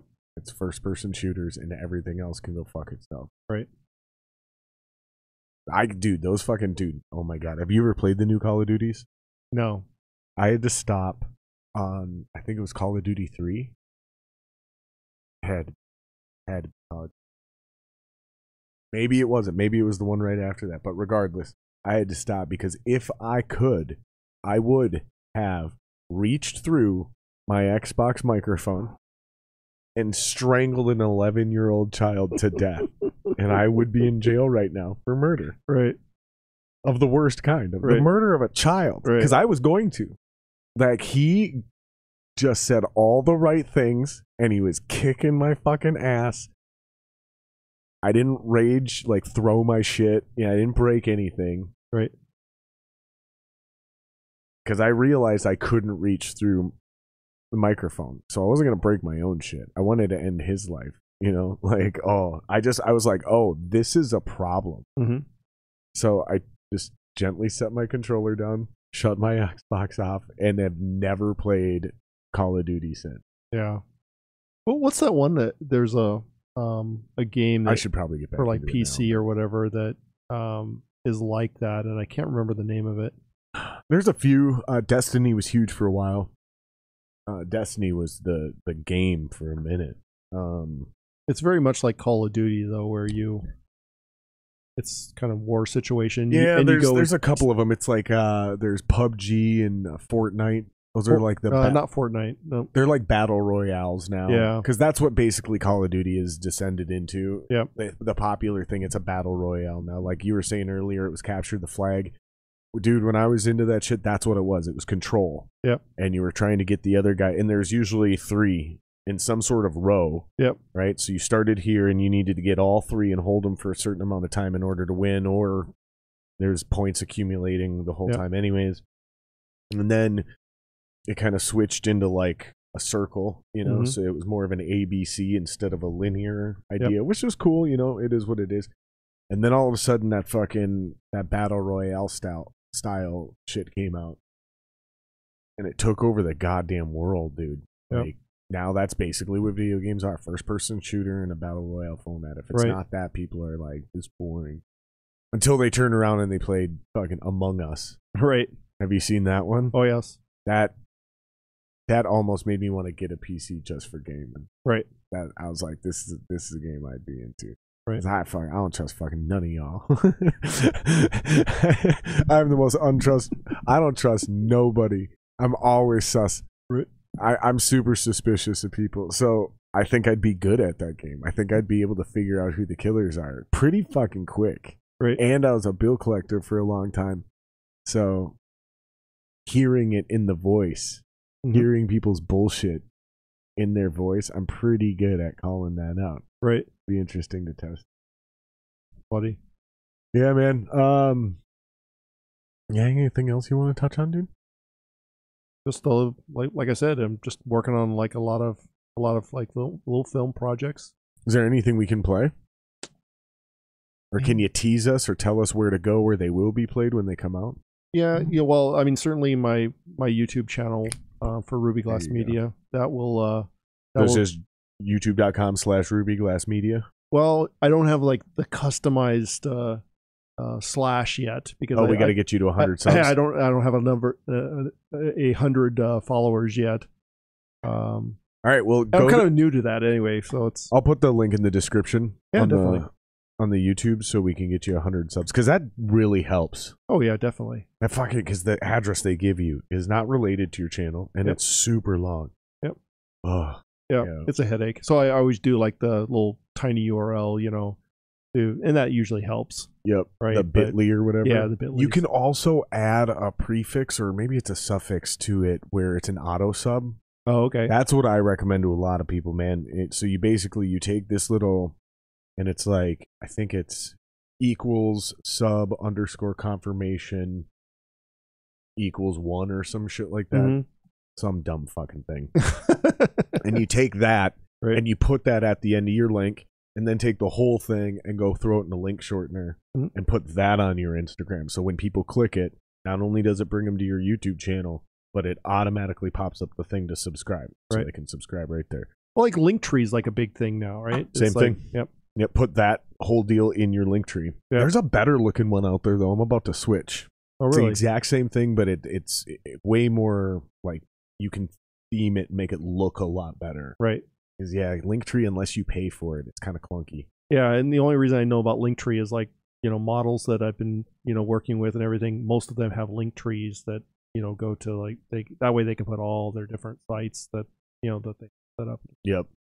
Yeah, I mean, I gotta have one. Yep. Because it's like, and I'm trying to explain this to a few different people where it's like, not everybody is on all the platforms, Right. right? So you need to be on all the Mhm. platforms. So if I'm on Instagram, that's where I can follow you. If I'm on Twitter, that's where I can follow you. Unfortunately, Instagram is the only one that is set up for people like you, right? Like, that's kind of the whole point. But if you're clever, you can really get any kind of content and Mhm. follower interaction on there. But yeah, you got to kind of blanket all that shit, dude, and like just kind of deal with the fact that, yeah, I don't really want to build a Twitter following, but I still have to be on there. But there's Yep. a reason I don't fucking post on Twitter. There's a reason I don't follow more than like, I think I'm following like a few cigar companies. I'm following my local politician so I can yell at her. Mhm. It's like dumb shit like that. I think I Mhm. follow a couple local radio hosts. Right. I think one time there was a comedian who fucking, I can't remember what it was. It's hilarious. Right. Like, Twitter's not even real to me, but I have to have it, Right. And I think that's even in my Linktree too. Yeah, I mean, I have a Twitter account. I just don't get into it. It's You the know, most toxic. Instagram is probably the one that I'm using the most, and the only reason I'm using Instagram a little bit more now is that I can automatically feed Facebook, and Facebook I pay attention to, but it is what it is, right? What's gonna happen now with the Meta thing? Who knows? I want in. I want to go into the Matrix. Yeah, that's probably what it's going to turn into. I want to go into the Matrix or Ready Player One, whatever. Right. I'm not gonna fight it. I'm gonna embrace it. I want in. I do like the Vimeo idea. It's like you can use that site pretty easily to really post. I mean, someone that's kind of what I'm trying to do with with film and all these other things to get content out there. You can get content out there, and it covers a pretty broad spectrum of people that are out there. Are you on TikTok yet? I'm kind of playing with it right now. I haven't started doing anything. I saw stuff that like Greg did and things like that, and I might start doing something along those lines. But probably when I go into actually filming, at this point when I get out of like my screenwriting, dilemma, once I start filming everything, then I'm probably gonna like light up TikTok and start putting little snippets out there to kind of attract it. Yeah, it's weird. Like, I still don't know what I want to do on TikTok. Yep. I'm still just fucking around with it. Yep. Kind of like same thing with Instagram. There's a reason none of my social medias have followings. It's because I And- have no idea what I'm doing, and I really have never thought about it. Like, I realize the amount of time and energy that these people put into their fucking posts and their Yep. hashtags and like, oh my god, dude! If you really want to like actually go viral, it's fucking work. It's like a full-time job. Yeah, Yep. and I don't want to go viral. I don't give a fuck, but I need to be present and do this stupid shit, right? So Yep. I'm like kind of fucking around with it because once you figure out what you want to do and how to do it on these platforms, whether it's Instagram or TikTok, because they're all a little different, right? Right. Once you figure it out, though, man, dude, there is some fucking cool shit out there, dude. And like, it's the same thing. Like, what do I even want to see on TikTok? You got to build your own algorithm for a while and fucking Right. learn how their algorithm works versus because you can't dislike shit. You can't. It's not Reddit. You can't downvote it. Yep. You gotta be. You gotta be careful how long you watch something you're not into, because that's basically how the algorithm works. It's Right. like, if you watch something in its entirety and then allow it to replay, especially if you allow it to replay a couple times, they take everything about that algorithm and just start dumping shit like that to you. Right. So if you're smart, you can manipulate that thing pretty fucking quick. And dude, mine is basically down to musicians that don't annoy me. Mm-hmm. Like, that's who I follow now on Instagram. Musicians or people that I think are funny and they don't annoy the shit out of me. Right. Because there's other musicians I really fucking like and admire, but the content they put out on Instagram or TikTok, it's fucking annoying, dude. Mm-hmm. And I'm like, I ain't trying to be. I'm still a fan. I'll go Right. see your concerts and shit, but I ain't fucking following you on this platform. So again, but this content you're putting out over on Instagram, I'm down with that. I'll follow you over there. Right. For real. Like, I stumble across all kinds of musicians that I'm a fan of their bands. Yep. Then I see what they're putting on TikTok, and I'm like, oh, fuck this. I'm out, dude. And I'm not going to call anybody out, but some of them get fucking weird, dude. So if you can figure out how you want, like, some of them are production tips, dude. Fucking cool, man. Like, this guy's like, I got a question about this, and you can reply to it. And he's like, how do you do this to your? And he's like, oh yeah, actually, it's this really subtle thing. You just do this and dot dot dot. 30 seconds long, and I'm like, fuck, dude, that's actually fucking something I like didn't even know. Right. I've been frustrated with for a while. Yeah, that will make my kick drum sound better. Let me do that. Right. Sometimes it's mic placement, whatever, you know, dumb shit. And I don't think I'm enough of an expert on anything to make that kind of content. Right. But you could do all that kind of. There's dudes that do it in their DAW. They snip that shit down, give you a screenshot. Right. There's guys that'll do it in the field. Fucking cool, man. I've kind of played around. I mean, there's been people that have hit me up for like training, you know, sitting down and working with photos, right? Yeah, once you figure out what doing you want to post do, or, you know, how I shoot photos, you know, and kind of, I don't know. I think sometimes people are looking for like that secret sauce, you know, oh, do I have like, oh, this magic bag of tricks, you know? And unfortunately, I'm not Felix the cat, so I don't really have that you know, that magic. But what I do is I basically just sit down with them and teach them the basics. Yeah. And you know, there was even like it was kind of funny. There was a high school kid that wanted to shoot photography, you know, as a full-time job. I says, okay, well, wait a second. Before you think about doing that, what else do you want to do? Because you have to kind of consider the fact that if you're just starting out, you're not gonna make money at this. It's going to be very, very slow going. Yeah. But they wanted an introduction, so I kind of set up it with some bands to go shoot the bands. So we went and shot, and you know, shooting concert photos to begin with is a challenge. It's not like walking outside and taking a photo. There's a lot to consider. So I've been doing a little bit of training, and I've been thinking about, you know, possibly that might be another avenue that I can take to kind of make things interesting and maybe come up with presets or come up with, you know, certain elements of photos that will work, or certain elements that will work for all photos. Yeah, and it's weird too, because like the guys that blow up and shit. Yeah. At the beginning, when they were doing what, you can see what they were trying to do and what they wanted to do, it didn't work. Right. Like, people weren't into it. Yep. But then they slowly evolved, figured out a couple things. Yep. For that platform, and all of a sudden, boom, they popped. And you can see it, and then they're like, okay, this is what this is the type of content that works for this platform. And then they fucking just nail it. Yep. And they just go full pedal to the metal, dude. And it's interesting because it's like, it's almost never what they actually intended to do. Right. And then they found this weird little niche that only works for them on TikTok. Right. It's not going to work for anybody else on any other. You're not starting a YouTube channel. You could start a YouTube channel, but you're going to have to do something different. You don't just re-upload because for some reason, dude, the way TikTok works, those videos do not do nearly as well on Instagram or YouTube. Both have a version of it. Shorts and Reels, I think they're called. Right. On Instagram, yep. Yeah, it's not the same. It doesn't, like, it's weird, man. I don't get it.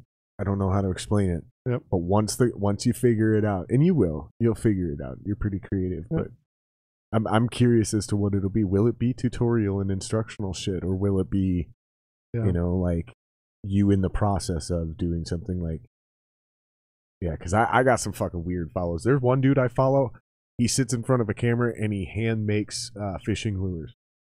I'll sit there and watch Okay. that. Dude, I'm not joking. I'll sit there and watch, and he listens to music. Yep. And I'll sit there and watch this dude for hours. Right. Like while I'm doing other shit. Right. And it'll just be sitting there on my phone while I'm doing other shit. Right. And it's fucking hilarious, the dumb shit that Yeah, I am. there's someone that I follow on YouTube that they kind of have this really interesting like film perspective, right? And they drive around this part of this, I'll call it the Skid Row area, but I think it's Kensington, Philadelphia.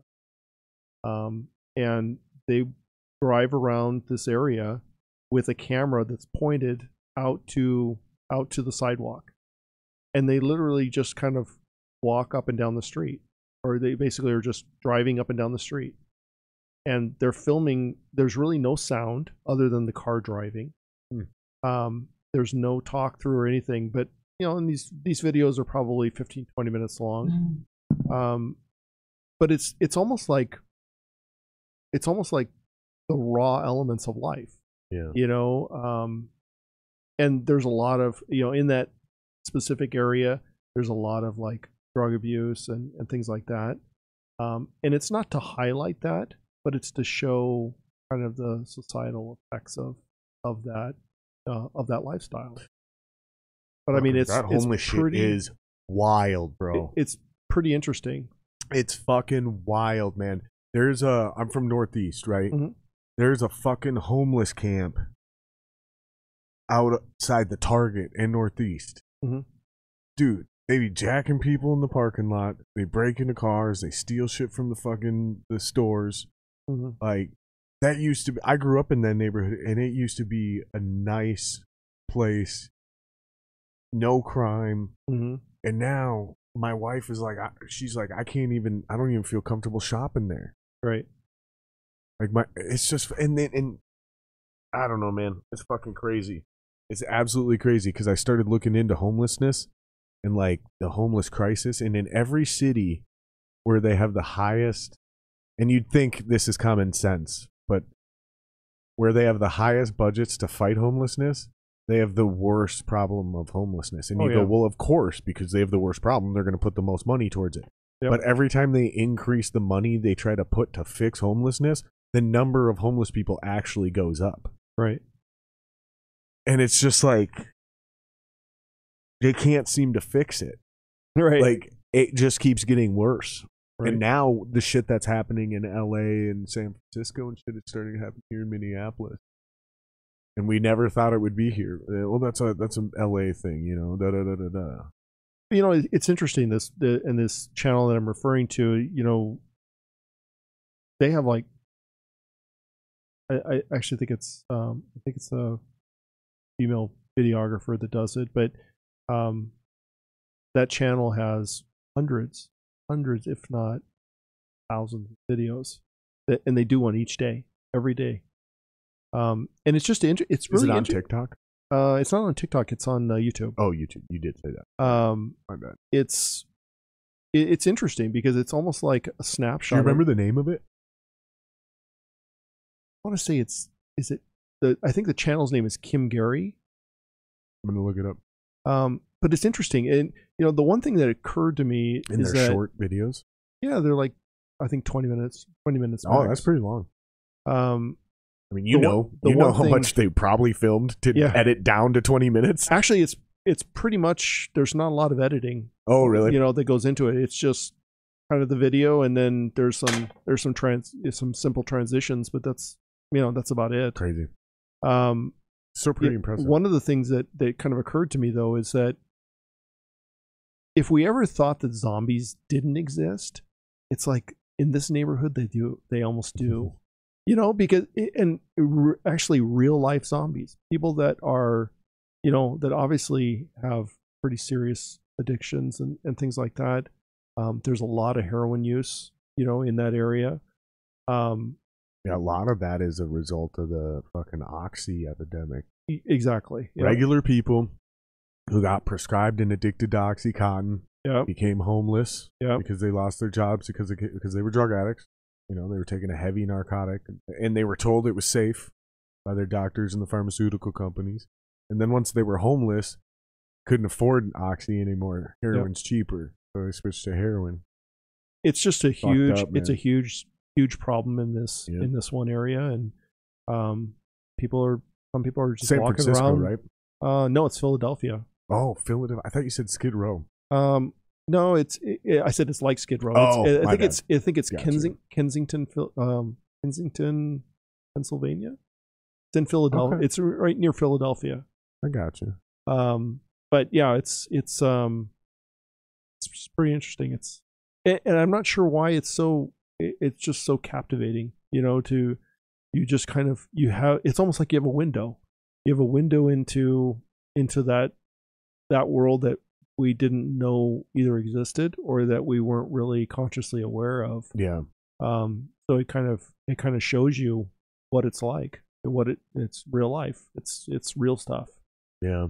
You know, unfortunately, I don't know if there's a solution to it. You know, if there's a way that they're trying to make it better, because it doesn't seem like it is. It doesn't really look like it ever gotten better if I go back 2 months and I look at video versus the current one, it's kind of the same situation.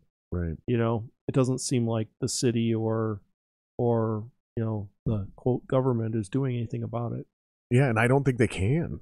Right. I don't think you can do anything to change somebody else's mind. Right. And that's what has to change in order for anything to happen. Right. Like, they got to decide, like, if we're talking about a drug addict, you can pick them up and throw them in jail. You can pick them up and throw them in rehab. But until they decide they're done, Oh yeah. they're not done. And Yep. that seems like so obvious and it seems so common sense, but that's also true with taking your medication if you ever have mental illness, like getting to a doctor, you know, keeping a job. Like I know a lot of people that I have met where they were basically street kids. Like, they want to be homeless. They do not want a job. They do not want that lifestyle. They want to be transients. They're street kids. And that is a part of the homeless crisis as well. Is the system, if you think about it that way, is so fucked that there's more and more people being like, I'd rather be homeless. Like, what the fuck? Right. Like, homeless is appealing? That's how bad shit is? Right. Wow, that's fucking wild, man. Because I don't give a fuck who you are. That shit's a hard ass life.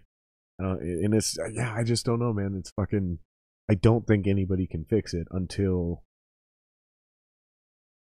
the value people are getting back with the output they're putting in. Yep. Until that ratio changes, you know. So they're getting not just money, but they're getting like self-worth from having a job, basically, and keeping a job or a career or a passion, whatever it takes to not be homeless, you know. I think there's a mix. There's a mix of There's a bunch of vets in some there too. Of some that, you know, maybe can't do that, maybe have had bad luck, you know, things like that. And then there's obviously the ones that you talked about where. Do you know about the vets? Made choice. The vets are an interesting one. So they get housing provided by the VA, but they're not allowed to drink or do drugs, and they have to take fucking piss tests and shit. And right. A lot of them are like, fuck that, man. Right. That's basically jail. And I think they have to check in at a certain time, like, you know, like, I don't remember exactly what the detail is, but I've seen it again, like a documentary thing, and it's just like, there's so many things we have to where it's like, it's almost too easy to become homeless. And then in order to not be homeless, people want control over your life. That's what it's kind of painted out. Like, oh, you got to do this, you got to do that, you got to do this, you got to do that. And it's not, I'm not talking about being responsible, you know, like you and I have to be. I'm talking about like me having an ability to invade your privacy. Nope, you got to do drug tests. You got to do this. That's not appealing to people, man. That just sounds like control. So if I want to get better, I got to let you run my life. Right. Like, wait, what? Nobody's going to do that. No Right. wonder we have more homeless people. Because the only way they can... And then I want to know, where the fuck is that money going? Right. Because it's clearly not helping the homeless. That's why, dude, I'm still pretty fucking liberal. But as I get older, I definitely start to understand my government-hating grandparents. I don't want to give the government any control or decision-making ability. I don't want to give them more money. I don't trust them. They've proven to not be able to do a goddamn thing. And even in my era, we can't even win wars anymore. Like, at least in their era, they were good at killing people. Right. Now we don't even do that. You know, we just... Oh, God, I can't even get started. We should wrap this up, dude. Yep. We've been going about 3 hours, man. Okay. This is a blast, brother. I Yeah, appreciate definitely. you coming down and doing this. Yeah, If thanks for anybody's having me. interested for any video or photo work, links in the description, Ruby Glass Media. Yep. All your contacts information is Yep. there, correct? Definitely. And let's get this man to 100 subs. I'm going to put that link here in the description as well to get you over to Ruby Glass Media on their YouTube channel so we can get you to your first 100 subs, man. Definitely. Probably maybe 3 people will actually do it. But Hey, three's better than 0, right? Let's get you to 100. Let's get you to 100 so you get that fucking custom. Yeah, certainly. And I mean, if there's any band, Oh, whoa, whoa! Hold on. I forgot to turn that off. I was just edited. If there's anybody, I'm sorry, dude. That's okay. It usually just plays to the end, and I'm sitting here and I turn it off. But I left it on, so when we went back to that scene, it started from the top again. I apologize, my brother. Yeah, and speaking of music, that was great. That was actually a good segue. Speaking of music, if there's any bands out there that that are interested in doing, you know, any promotional work, any to talk about any creative work for music videos, certainly hit me up. Same thing with individual, you know, photos too. If somebody, if you have a concept or, you know, you want to create something, obviously the darker and the more horrifying, the better. I can certainly work with that, and you know, would love to hear it, and love to work with anybody. Awesome, dude. Well, I appreciate you coming down, man. Yeah, definitely. Thanks for having me. Let's do this again sometime. Yep. Thanks, man. You drink? Occasionally. All right. Next summer. Next summer. Come back like 6 months. Okay. We'll Yeah. have a couple beers or a couple cocktails, whatever you like. Yeah, definitely. For y'all, like, subscribe, follow, sub, whatever fucking platform you're watching this on. We're on multiple platforms now. I don't even know where you guys are, who you guys are, but I love you and I appreciate you. Yep. You're the real ones.